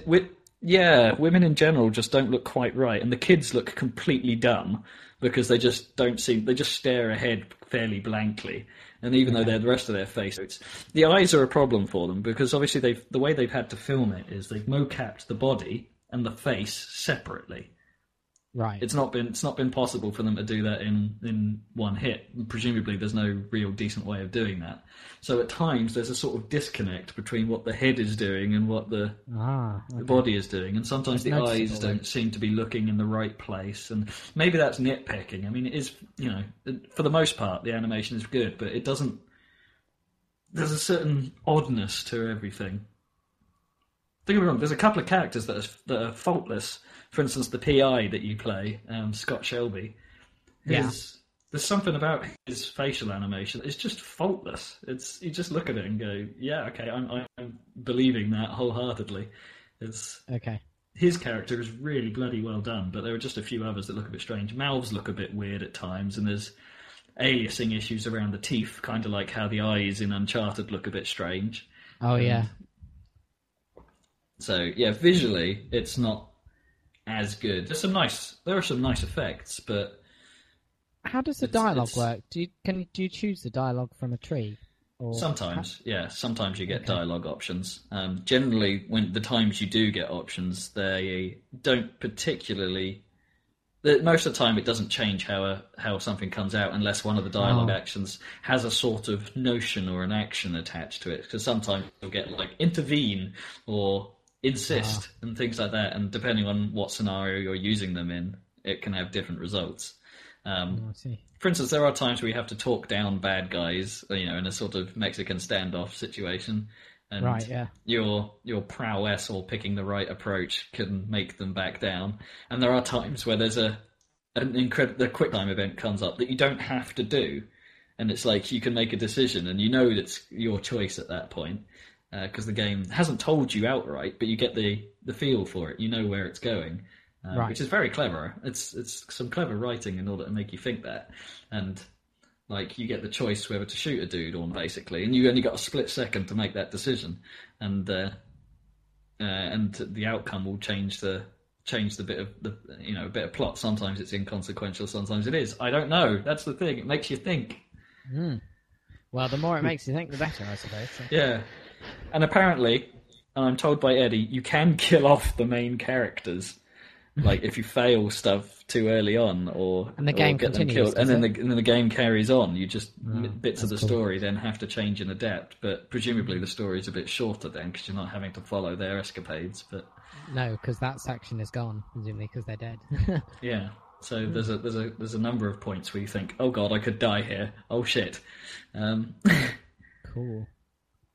It's, as I say, it's very evocative, but it's not a game. And most of the time, you're just going through the motions to make the movie play. Do you think there'll be more of these not games? And do you hope there are more? You know what? I do actually. I hope that Quantic Dream carry on down this route because it is genuinely entertaining, even if it's not a particularly involved form of entertainment. It's better than. It's hard to. I don't know. I find myself. It's probably harder to get bored of it compared to just watching telly. Because in my first stint, I did play for several hours. Just on in one go. Because the story, it's like a good series. The story does draw you in, and because you're acting it, you just want you don't feel like you just the feeling of boredom of sitting there doing nothing doesn't set in. Right. You've always got this, I wonder what happens next feel, and I wonder if I just do this. So it's more engaging for you than television is. Definitely. But not like as like full engagement as like playing an action game where you're like. No, true. I couldn't do stints of it. I probably couldn't do stints of it as long as I could Team Fortress or something like that. But it's right, yeah. I find it a tad more engaging than telly. I'm not saying there are some TV series you can just watch for hours and hours, but this is on a par at least with those. It's on the par of the very best in terms of hook. Right.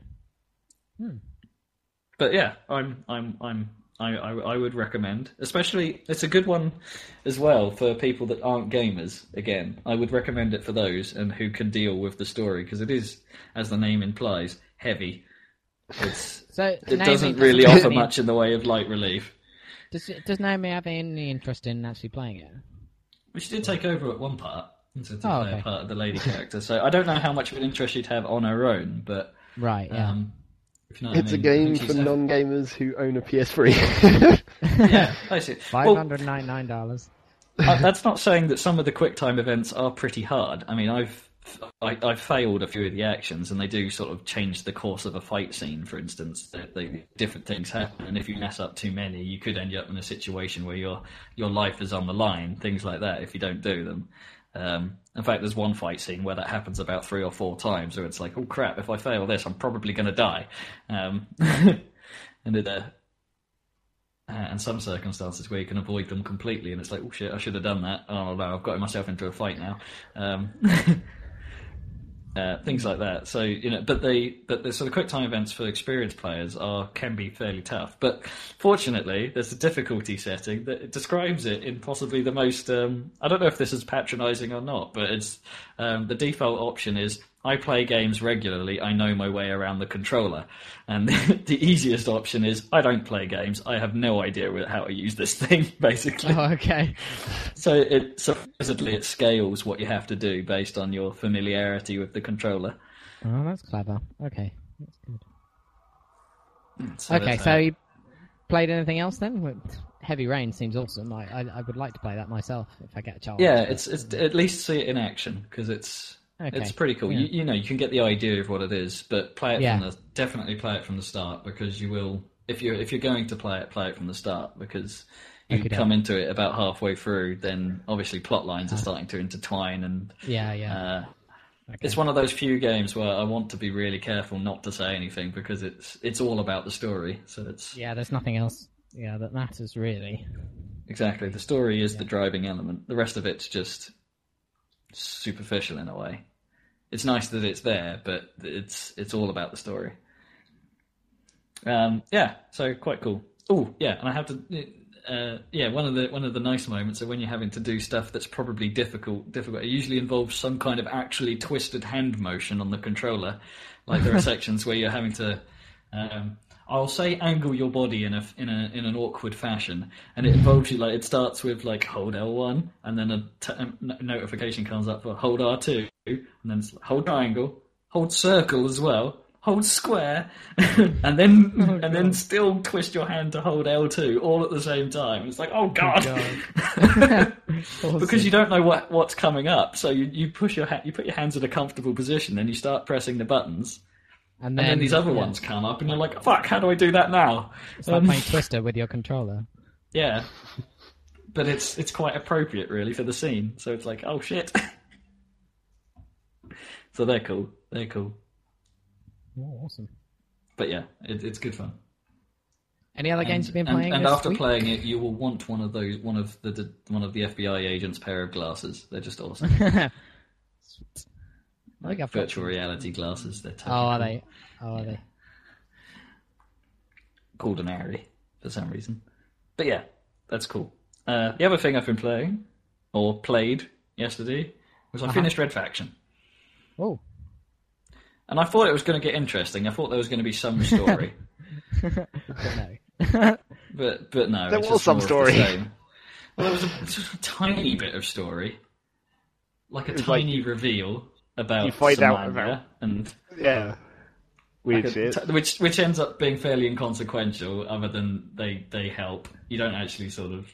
Yeah, anyway, without going into too much detail, it doesn't really affect things that much. And one sec, can you guys talk about that? I'll just be back in a sec. Interruption. Yeah, but you know what I mean. I don't know whether to go into spoiler territory here or not, but basically, it is a fairly ancient-ass game. Yeah, I suppose we could say. Yeah, the stuff with the Marauders at the end, there we go, I've done it. The stuff with the Marauders at the end is just, I don't know, it's non-consequential. The only reason you have that conversation is so they can stand on top of a hill at one point during the last section to hold off the bad guys. That's it. The whole fact that Sam is a Marauder basically means nothing. It could have just as easily not happened and the Red Faction be standing there and it wouldn't have made any difference. But it's like you just kind of knew that was coming anyway because it was really obvious, practically from the start of the game, that she was a Marauder. Well, yeah, the whole... Where she's like, don't kill those guys! Yeah. It's like, oh, I wonder.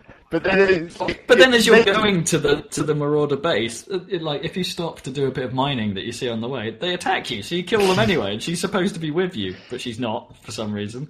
And, obviously. Yeah, it's a bit strange. So it's like, I'm just going to kill your dudes and walk into your place. No harm done. But it's meant to be some of the backstory and stuff. It's sort of linked into a general overarching... It's maybe a bit too, It's too obscure. It feels like there's you need to be in Red Faction 1 or something. There's an awful lot of backstory. Yeah, you're right. There's an awful lot of backstory that doesn't make itself obvious enough. I mean, you pick up those sound recordings for early colonists and stuff, which even maybe those don't even. Which well, no, maybe That's not. Just but some of them, it sounds like. things. Well, it sounds like some of them may have either died or perhaps became the Marauders. because they were kind of. It gives the impression that these early colonists were marooned, and so presumably became them. And then when we came back, they're like, "Yes, more stuff," things like that. So that would explain the Marauders, but it's all really loosely implied. I thought there was going to be more of a storyline involving the old colonists, like where the fuck the nanoforge came from. The nanoforge only exists as a weapon. It could have been anything. There's no backstory about where it is, what it came from, stuff that would have been interesting. It's and then you just blow shit up and the game ends. Blow shit up is important. You know what I mean? There's no sort of real to and fro between the main leaders of the EDF. The fact that they have names is irrelevant. It's like his General Roth. Right. Who? Sorry? But it's I don't know. It seems like the EDF on Mars don't have any characters, but then you have this General Roth It's like the main character for the EDF you see is like the admiral guy in the spaceship who's coming to Mars, and then he doesn't see you until right at the end where you're like, "Hi," and then he dies. It's like he's not very much of a nemesis because he never really, talks to you or he doesn't meets actually you. get And then it's like General Roth is the bad guy on Mars, but he's just like he's a tank. Died quite quickly. Blow him up. He doesn't. I think so. It's like he doesn't do something to. I mean, there's that EDF attack, slightly, it's like earlier where it's like, oh no, they got your leader guy who doesn't have a name. He must have revenge. That guy doesn't actually have a name. It's just like, oh, they've killed your commander, and it's like, who was, even Sam's like, the commander is dead. It's like, doesn't he have a name? You should have known that. Yeah, you'd be like, oh my god. Guy. Yeah, it'd be like, oh my god, Bill's dead or something. But he never really has much to do either. It's like he doesn't exist most of the time. Yeah, unlike Sam, who's in the base, where but we're kind of like mysteriously following his orders for the entire game. Yeah, he's like, it's the classic. I think I said this when I first talked about Red Faction, but it's like Alec Mercer is just like, I'll do whatever the fuck you tell me to, Mr. Random Commander guy, because apparently you're a commander, and you command me, and I'll go do it. That's enough for me. And then I must fight these bad guys because apparently they're bad, even though they don't seem to do anything bad, really.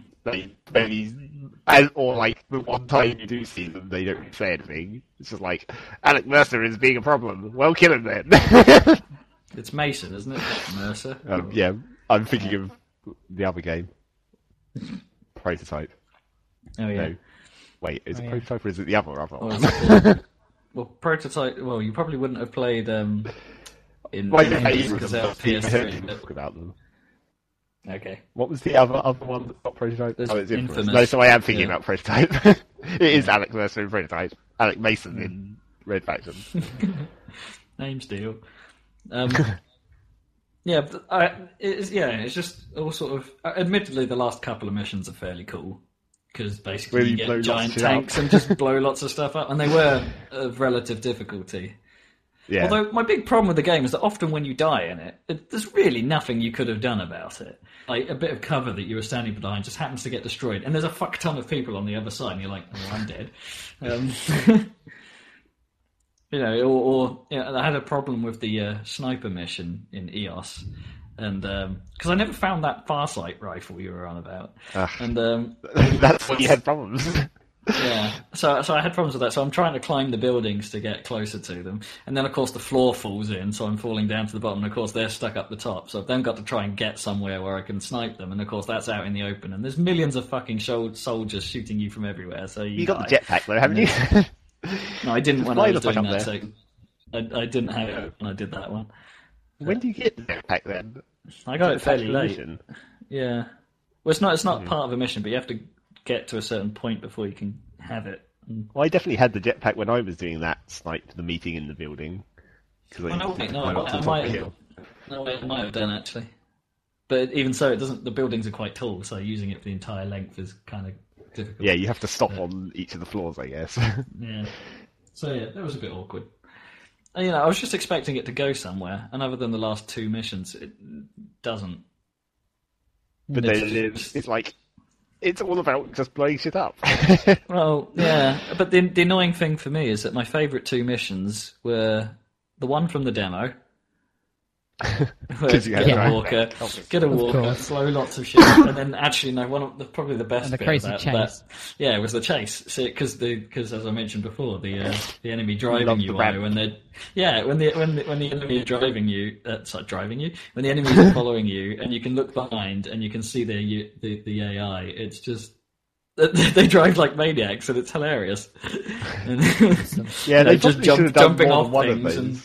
Yeah, jumping off things, and then you can shoot them, and then they go flying, and yeah, that was really cool. And actually, one of my other favourite bits of the game is the escape from Parker, right at the start. because again, more crazy ass driving. Not just driving, but because people are coming at you from the front, you can see them driving like idiots as well. It just makes it great. And there's not enough of those sections. I mean, there's enough driving. Don't get me wrong, but there's enough boring driving. There's not enough awesome driving. Yeah, maybe. And so those are my two favourite bits of the game, and they're quite early on. So it's you start getting walkers quite a lot towards the end. Yeah, true, but those are pretty awesome. Yeah, they can be. And the explosions the explosions are pretty, especially when stuff and the smoke all hangs around, and it's the explosions are nice. But although I found it a bit weird when you get the artillery gun. And it's all black and white other than the rings around stuff, so you can see what they are, and whether they're bad or good, obviously. But then when you shoot, all the explosions are still in colour. Like, your gun still creates purple explosions on a black and white display, and the buildings and vehicles still have orangey flame. It's a bit odd. Well, some of it cool, need to kind of make things a bit more obvious. It must be like UI or whatever, I guess. Oh, yeah. It looks cool, but it's a bit odd. That was a pretty ridiculously stupid sprint. So it's like artillery cannon from a satellite view for some reason. Yeah, it's like lots of explosions in that. Only more awesome. So you finished Red Faction, haha. Yeah, there's still stuff to do in the world. Like apparently, I missed 11 guerrilla actions, and I've no idea where they are. Okay, probably spawning. It probably makes a bunch more of like the defense missions.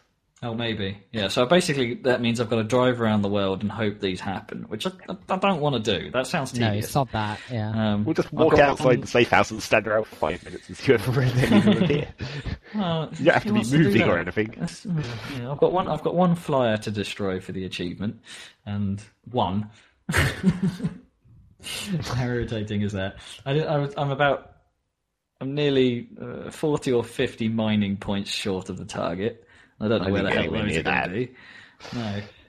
So there's stuff left to do, but I don't want to do all the pro times for the vehicles, which are impossible.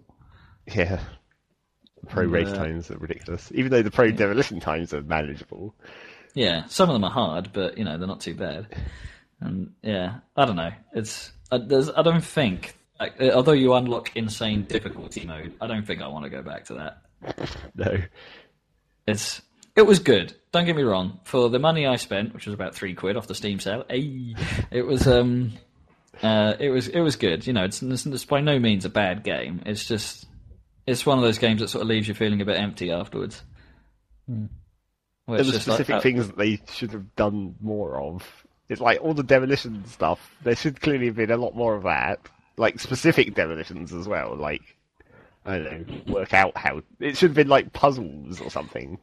Like, the demolition things. I'm sure I said this. Like the demolition challenges, but like more built into the actual game. Rather than just being a playground. I see what you mean. So in the middle of a mission, you actually have to take it out in a certain way. Or... Yeah. Maybe that's the point, though. It is supposed to be sandboxy. It is supposed to be, do what you want when you want gameplay, and it does succeed that to a point. Yeah, take out I think or whatever. Yeah, I think they went out and achieved what they wanted to do, which is, it's saying something. I think the developer nailed what they wanted to nail, but there's just a few elements keeping it from being top tier, if you know what I mean. It's not the greatest of the greats, but it's good. No. So is that all your playings then for the week? I think so. Other than because I have Horde out. Yeah, I have Horde out TF this week, and that's been good stuff. All the Halloween stuff. It has pretty much just been that. I haven't actually played Halo for a while, so maybe I need to do some more of that. So I've been playing. I am finding my second playthrough more enjoyable than the first. It's like all that stuff we talked about learning curve at the start. Yeah, it's all gone now, isn't it? 'Cause we know what gone. We're doing. Yeah. You start again, even starting from the start in Legendary, it seems fine. Yeah, like I've been going through Legendary. I'm only like halfway through, but because I kind of stopped.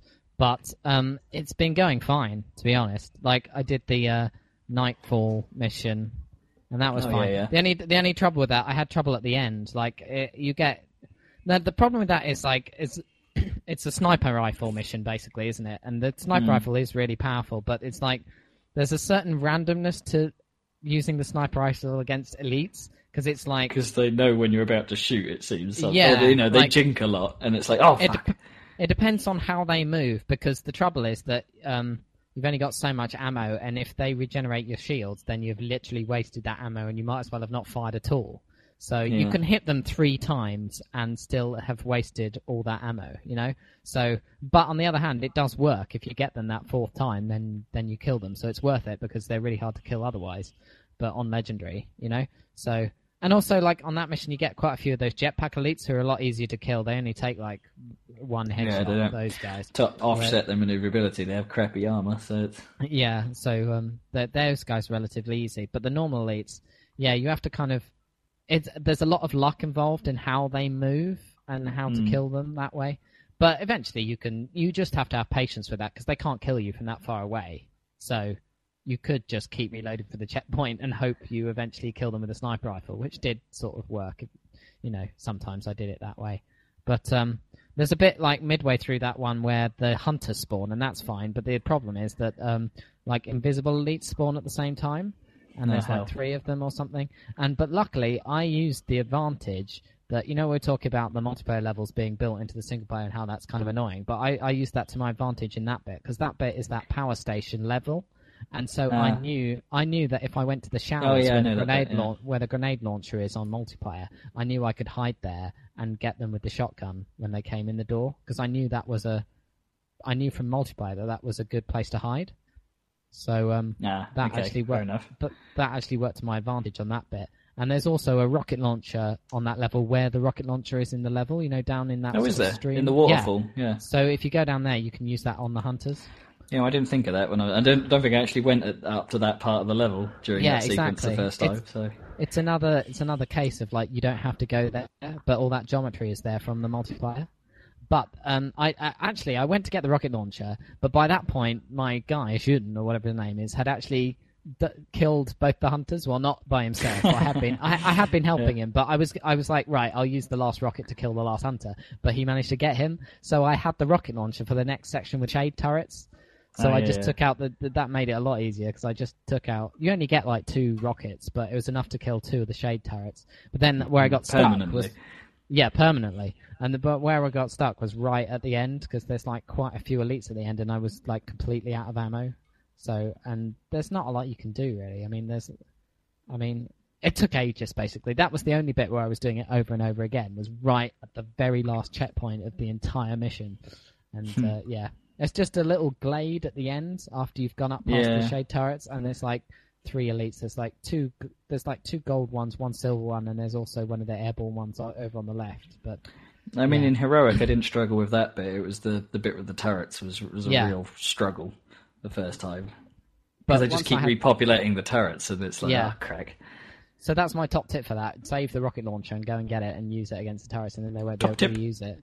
Yeah, so there you go. That's that bit. And then I thought I'd stop there, because I thought tip of the spear would be a nightmare in Legendary. I assumed, because that was a bit of a pain. 2 massive armies face off. One massive army versus you.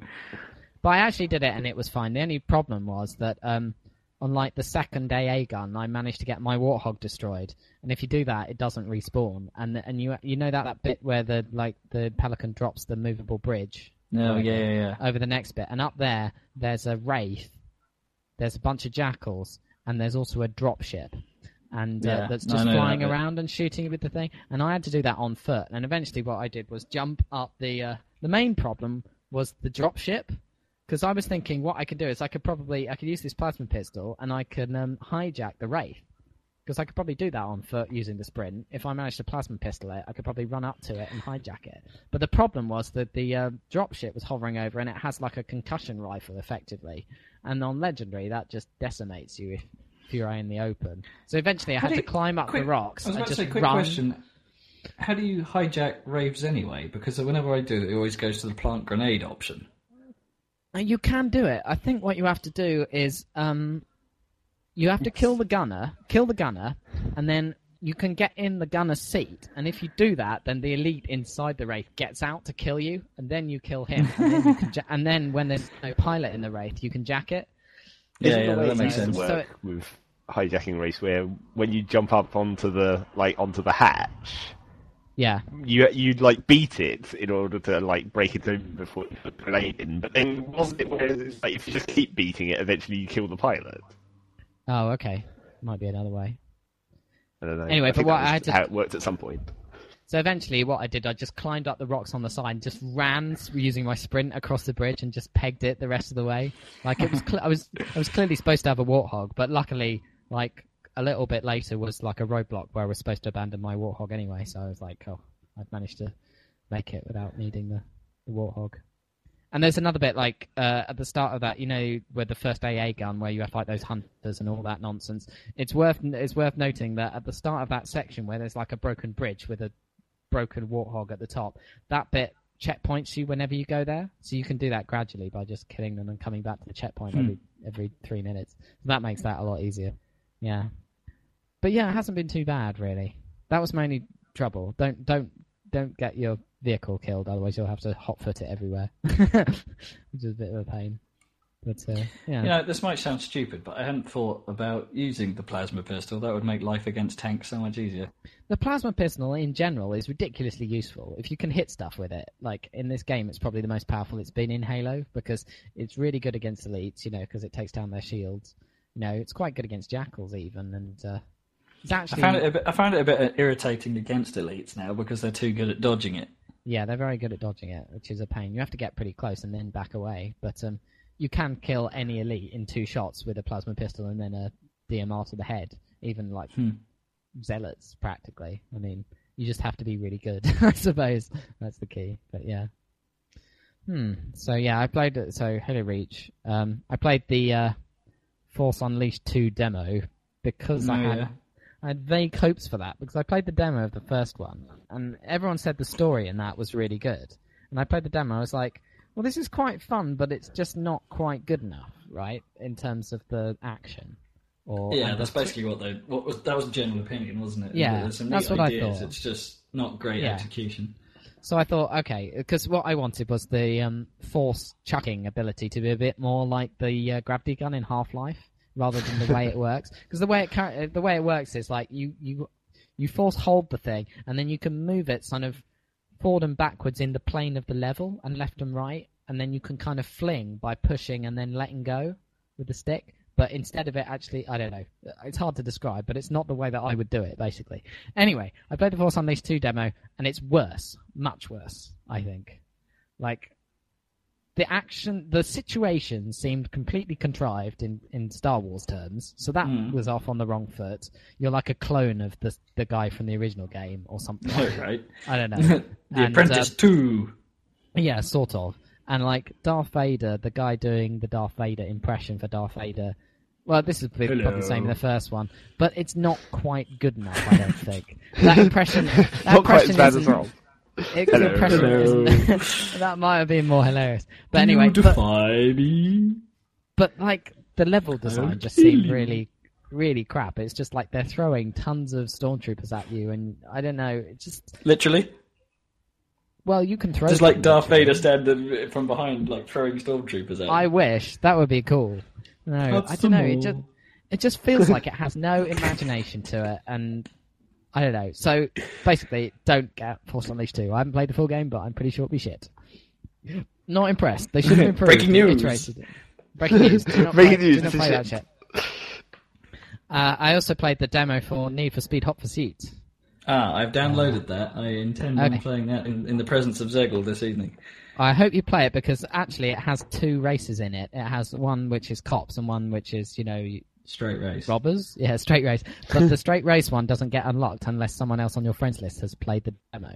So I couldn't play that yet. Oh, okay. But you'll be able to play it, hopefully. Also, it's a time-limited demo. I've got it on the PS3, though. I downloaded the demo for that. So okay, so you probably won't help. I'll grab it on Xbox as well. Yeah, go for it. But yeah, it's time-limited, not in the sense that you can only play it for 20 minutes, but in the sense that this demo will only be available for like a month or something for some reason. Oh, really? And then the demo will turn itself off? Yeah, apparently. I'm not sure why. But Probably yeah, I good. played it. Maybe they're worried about the blur effect or something, where people just played the demo and didn't buy the game. Maybe. So Like me. In other words, buy Red Faction. Play Red Faction. the demo and do not buy it. Yeah, that kind of thing. But so it's supposed to be like it's the Burnout people, isn't it? It's Criterion. Yeah, Criterions. So it does feel a Is it awesome? bit, Is the question? Because if it's not awesome, then I will blame EA for everything. Well, it was quite fun. It's not awesome. Oh damn! It's not EA. super. I don't know. It's like, I mean, the presentation is kind of hilarious because it's like really swish, swish, clunk, clunk, clunk, swish, like kind of like we would have made like Pat Beam or something. Everything is like whooshing around crazily. You know, it's very sort of neat with people making whoosh sound effects with their mouths. Whoosh, whoosh, clunk, clunk. Everything go. That's the sound of the police. All the menu things go whoosh and sling and just like an right film or something. Like everything has a little animation, and do you know what I mean? It's all a bit over the top, and everything's like sideways, like it's traveling extremely fast or something. And it's all I don't know. It just seems a bit strange, but I guess in terms of gameplay, I suppose it is kind of Burnout but with cops. Real cars and with cops maybe. I mean, it has that similar Burnout thing where you slam the steering wheel against hard. walls. You grind against walls and you slam the steering wheel hard left and you barely turn, even though you're traveling at like 50 million miles an hour. It has that, and it has quite a nice feeling of like sliding when you're going around the very calm corners on this. Yeah, but I don't know, because it seems like you just have to smash them, just like takedowns in Burnout. I mean, you have these like deployable. I've played the cop one, right? So I have to stop this illegal street race, and basically you can just bash them, and you even have nitro like boost, but you don't have as much as in Burnout. You only have a little bit, so it's more like Need for Speed, I guess, in that respect. But it hasn't had nitro for a while. I don't think it will. Except the underground stuff.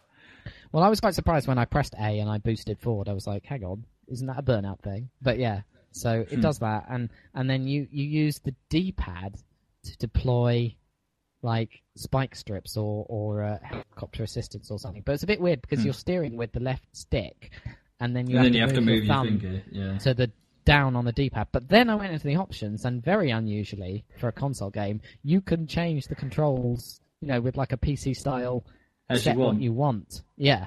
So I was I was like, well, B is for headlights. I'm changing that to deploy spike Or as Russell Howard would say, shit my bed. Exactly. So I was like, well, I was just going to change this. So I did. But,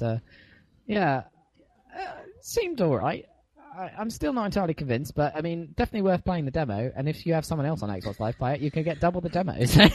Well, this is the thing. One of my next games to tackle is probably going to be Burnout Paradise.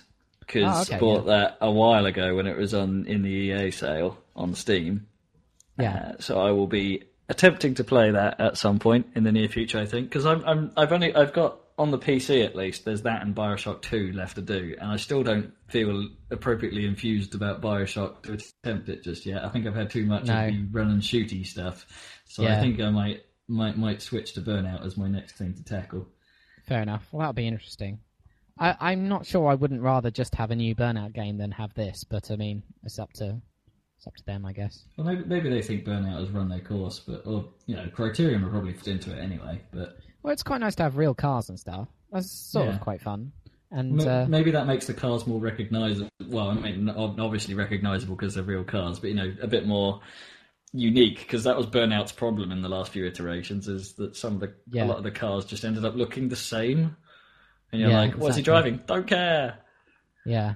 So it's quite nice they have the licenses to be able to have like Porsches and things. Although I have to admit, that you get a choice between a Nissan 350Z and like a proper police car, like a Crown Victoria police cruiser. And I was like, I'm totally getting the standard. I don't care if it's slower. I'm going for proper police car. Bitches. Yeah, bitches. So I did. That was cool. So yeah, I've been playing that.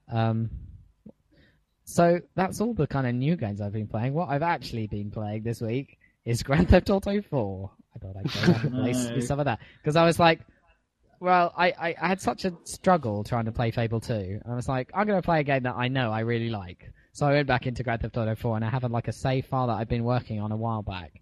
It's about halfway through the game, and it's actually a bit further than halfway. I realised I'm actually quite close to the end, and because what I wanted to do was go through and understand the story, how it ties into the Lost and Damned stuff. Because I never got all the way through Lost and Damned, so I thought, right, what I'm going to do is I'll just start from the beginning. I'll play all the way to the end, my second playthrough, and then I'll play Lost and Damned all the way through, which I still haven't done. So that was the plan. And of course, things get in the way, but I'm continuing it, and I really damn like that game. I don't know, it's looking a bit dated now, but it's still just so much fun. It was never on top form graphically back then, but. Well, it depends how you look at it, really. I mean, you can't demand as much from an open world game. No, the Cityscape was fairly impressive, but I could have demanded slightly more frames out of it. Well, that's true. I guess the frame rate is the thing that suffers, but graphically, it's quite nice looking. There's something about the way they do level of detail that's like really nice. Like when things are at a distance, they don't. Obviously, they are lower detail, but it has some kind of effect over it that just looks like it's out of focus, like it's in a film and it's out of the depth of field range or something, just softens it or something that looks really nice. I don't know how they did that, but it makes the world a bit more convincing from a distance. Because the draw distance is actually really long. If you look down a long street, it will actually display it, unlike the previous GTA games. Oh yeah, that was the biggest problem with San Andreas and stuff before, wasn't it? Didn't work in the previous distance engine. Was still fairly pants. But it's except for when you got that hack that made it like 10 times longer. Yeah. But that was a bit dodgy, that hack. But but this engine is obviously built for draw distance. Clearly, as you can see in Red Dead Redemption, it has ridiculous draw distance. But it's not having to draw a million buildings, so you can see how that managed it. But yeah. But the story is actually, because it's all got different plot lines going on, and I was trying to remember what they all are, and they happen at different times. So I've been doing the kind of Irish family, the McCreary family stuff. And now I'm getting into the Italian mafia in Alderney, which is like the equivalent of New Jersey. Jersey. So it's a Jersey thing. It's a Jersey thing. I mean, just the atmosphere in that game is so good. I mean, the controls and stuff compared to now, like Red Dead, is probably plays a lot better in certain ways, but it just has its own unique atmosphere that it's definitely worth. Going back into, and I don't know how many people. Hey, Nico, wanna go bowling, my friend? Oh, I just ignore all those requests. You guys have such a negative attitude, but it's like it's definitely my favorite game. I think, apart from I don't know tier 2 maybe, but I think single player wise, it's probably my top one. That because I love games that let you have like downtime sometimes, like there's bits where you're in action and your life is threatened, but there's bits where they're not, but they're still interesting. Like that was the bits that weren't interesting for me. But they are. That's the thing. I mean, I'm going to go bowling. I'm going to go play darts. No. Downtime in that game basically means doing mundane things. No, not that stuff. No, I just mean driving around the city and doing whatever the hell you want. I don't mean doing the stupid pub games or whatever. I completely ignored them on this playthrough. You don't even have to do them at all if you don't want to. But no, I don't mean that. I just mean like sense of. Like, it happens in Deus Ex, I always talk about this, but there's like big, long combat sections or whatever, and then you back at your base and you look around and you can, hack into people's systems and talk to people and stuff. And some games try and do it. Like, even Half-Life 2 has bits like Black Mesa East where you're safe, but it's only a very short section and there's nothing interesting to do in that. It's just basically a cutscene. But I like games where you can actually. There are interesting things to do where you're not threatened, make me want to go on to the next bit more. Because if I'm constantly doing a combat thing like Halo, then I get burned out and I have to go and do something to relax outside of playing a computer game. Yeah, hang on. You're sort of like... It's weird. I know you can do what you want in GTA 4 when you say downtime and stuff, but generally outside of the missions, it's not massively interesting. I mean, other than driving around... You're either dealing with your friends or you can cause mayhem, yes, but it's fruitless mayhem. There's no real point to it. I guess that's true. But you can, get yourself organised for the next bit, and there's all these random missions that pop up. Like, You said you'd never seen one. Get myself organised. I want to just be able to easily say, "Oh, I want some armour, please," rather than have to drive to a bit of town and get the armour from this dude and things like that. It's like it's almost giving me a level of management that I don't want from a game. Okay, so you'd rather just have mission after mission after mission and have no damn... I think I'm not saying that. I mean, sort of Red Faction does it okay, in the sense that, you know, when you finish a mission, you go... Admittedly, it's annoying half the time that you have to go back to the safe house and then drive to where you need to be again, which can get fairly old. But you don't have to worry about, I need to go find some armour. I need to go find some guns. It's like, you've just got them. And and there's plenty of stashes about to try and refill them. I don't, it saves you some time and some hassle. Because that's essentially what it is. It boils down to hassle. It's like doing a shopping run. It's... I don't know. That's about. I don't mind what you say, like mission after mission after mission. I don't so much mind having to drive to that mission if there's a few other things I can do on the way other than just drive there. But GTA 4 just had that feeling of I'm driving there to do the mission. Oh no, wait, I can't do that yet. I have to do this other stuff. Ugh. And then it felt like they were hurdles rather than things I wanted to do. What you mean, like going to all the bowling stuff? Well, yeah, not just that. I mean, that's a pretty big hurdle.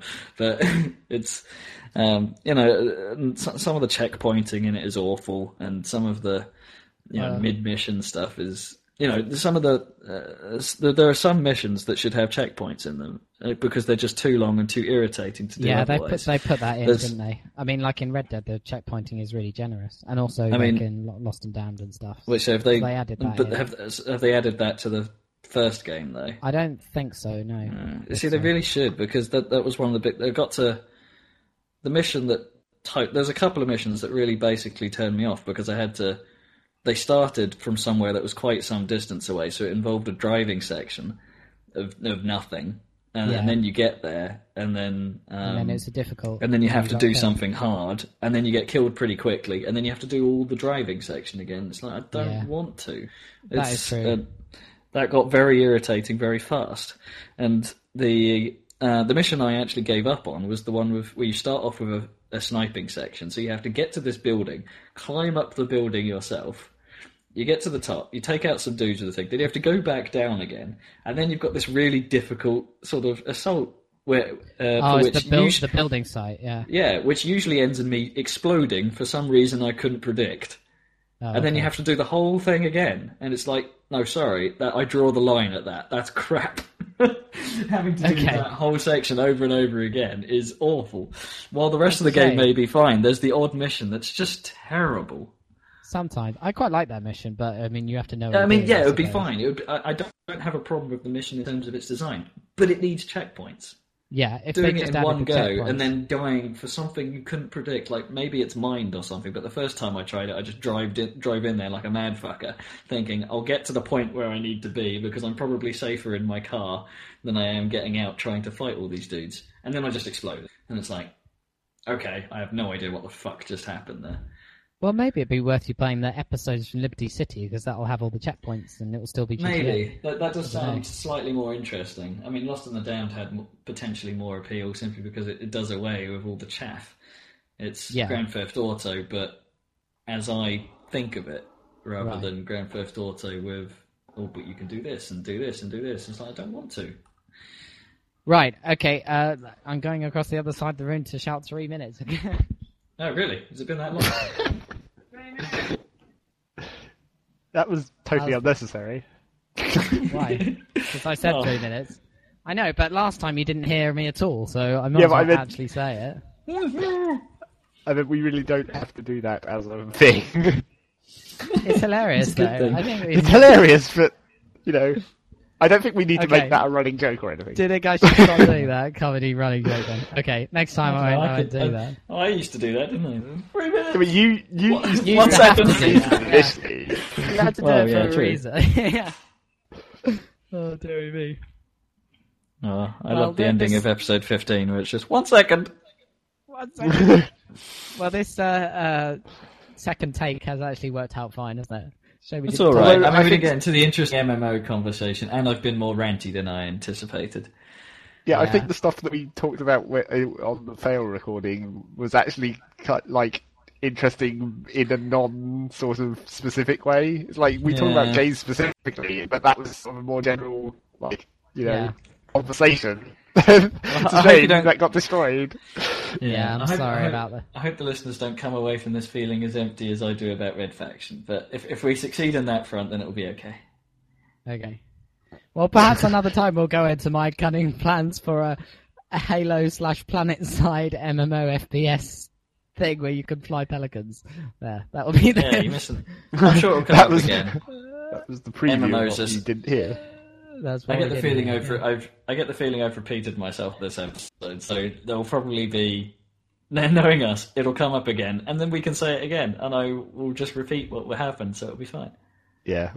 I'm a bit worried I'm going to be playing a lot of games that I've already played, because I'm already playing GTA, and I really want to play Batman again, and I'm thinking about playing Mass Effect 2 again, so it's going to be lots of old, irrelevant crap for a while. We haven't covered Batman yet, though, have we? No, we haven't, so at least we could talk about it from last year. Sort of did. Not fully. It was like it's why before, you were midway I finished through. it. I think I finished it before we started doing these podcasts. Right. I think we mentioned it. We'll have a look at the tag list. Well, 30 seconds. Thanks, guys, for joining me for another, for our first ever Halloween edition. I wonder how many years we'll be doing this. We'll probably have several. Woo, sorry you missed all our crazy sound effects. And Rob's sound effects. Dong. Dong. Excellent. And join us again for another edition of the Saladcast.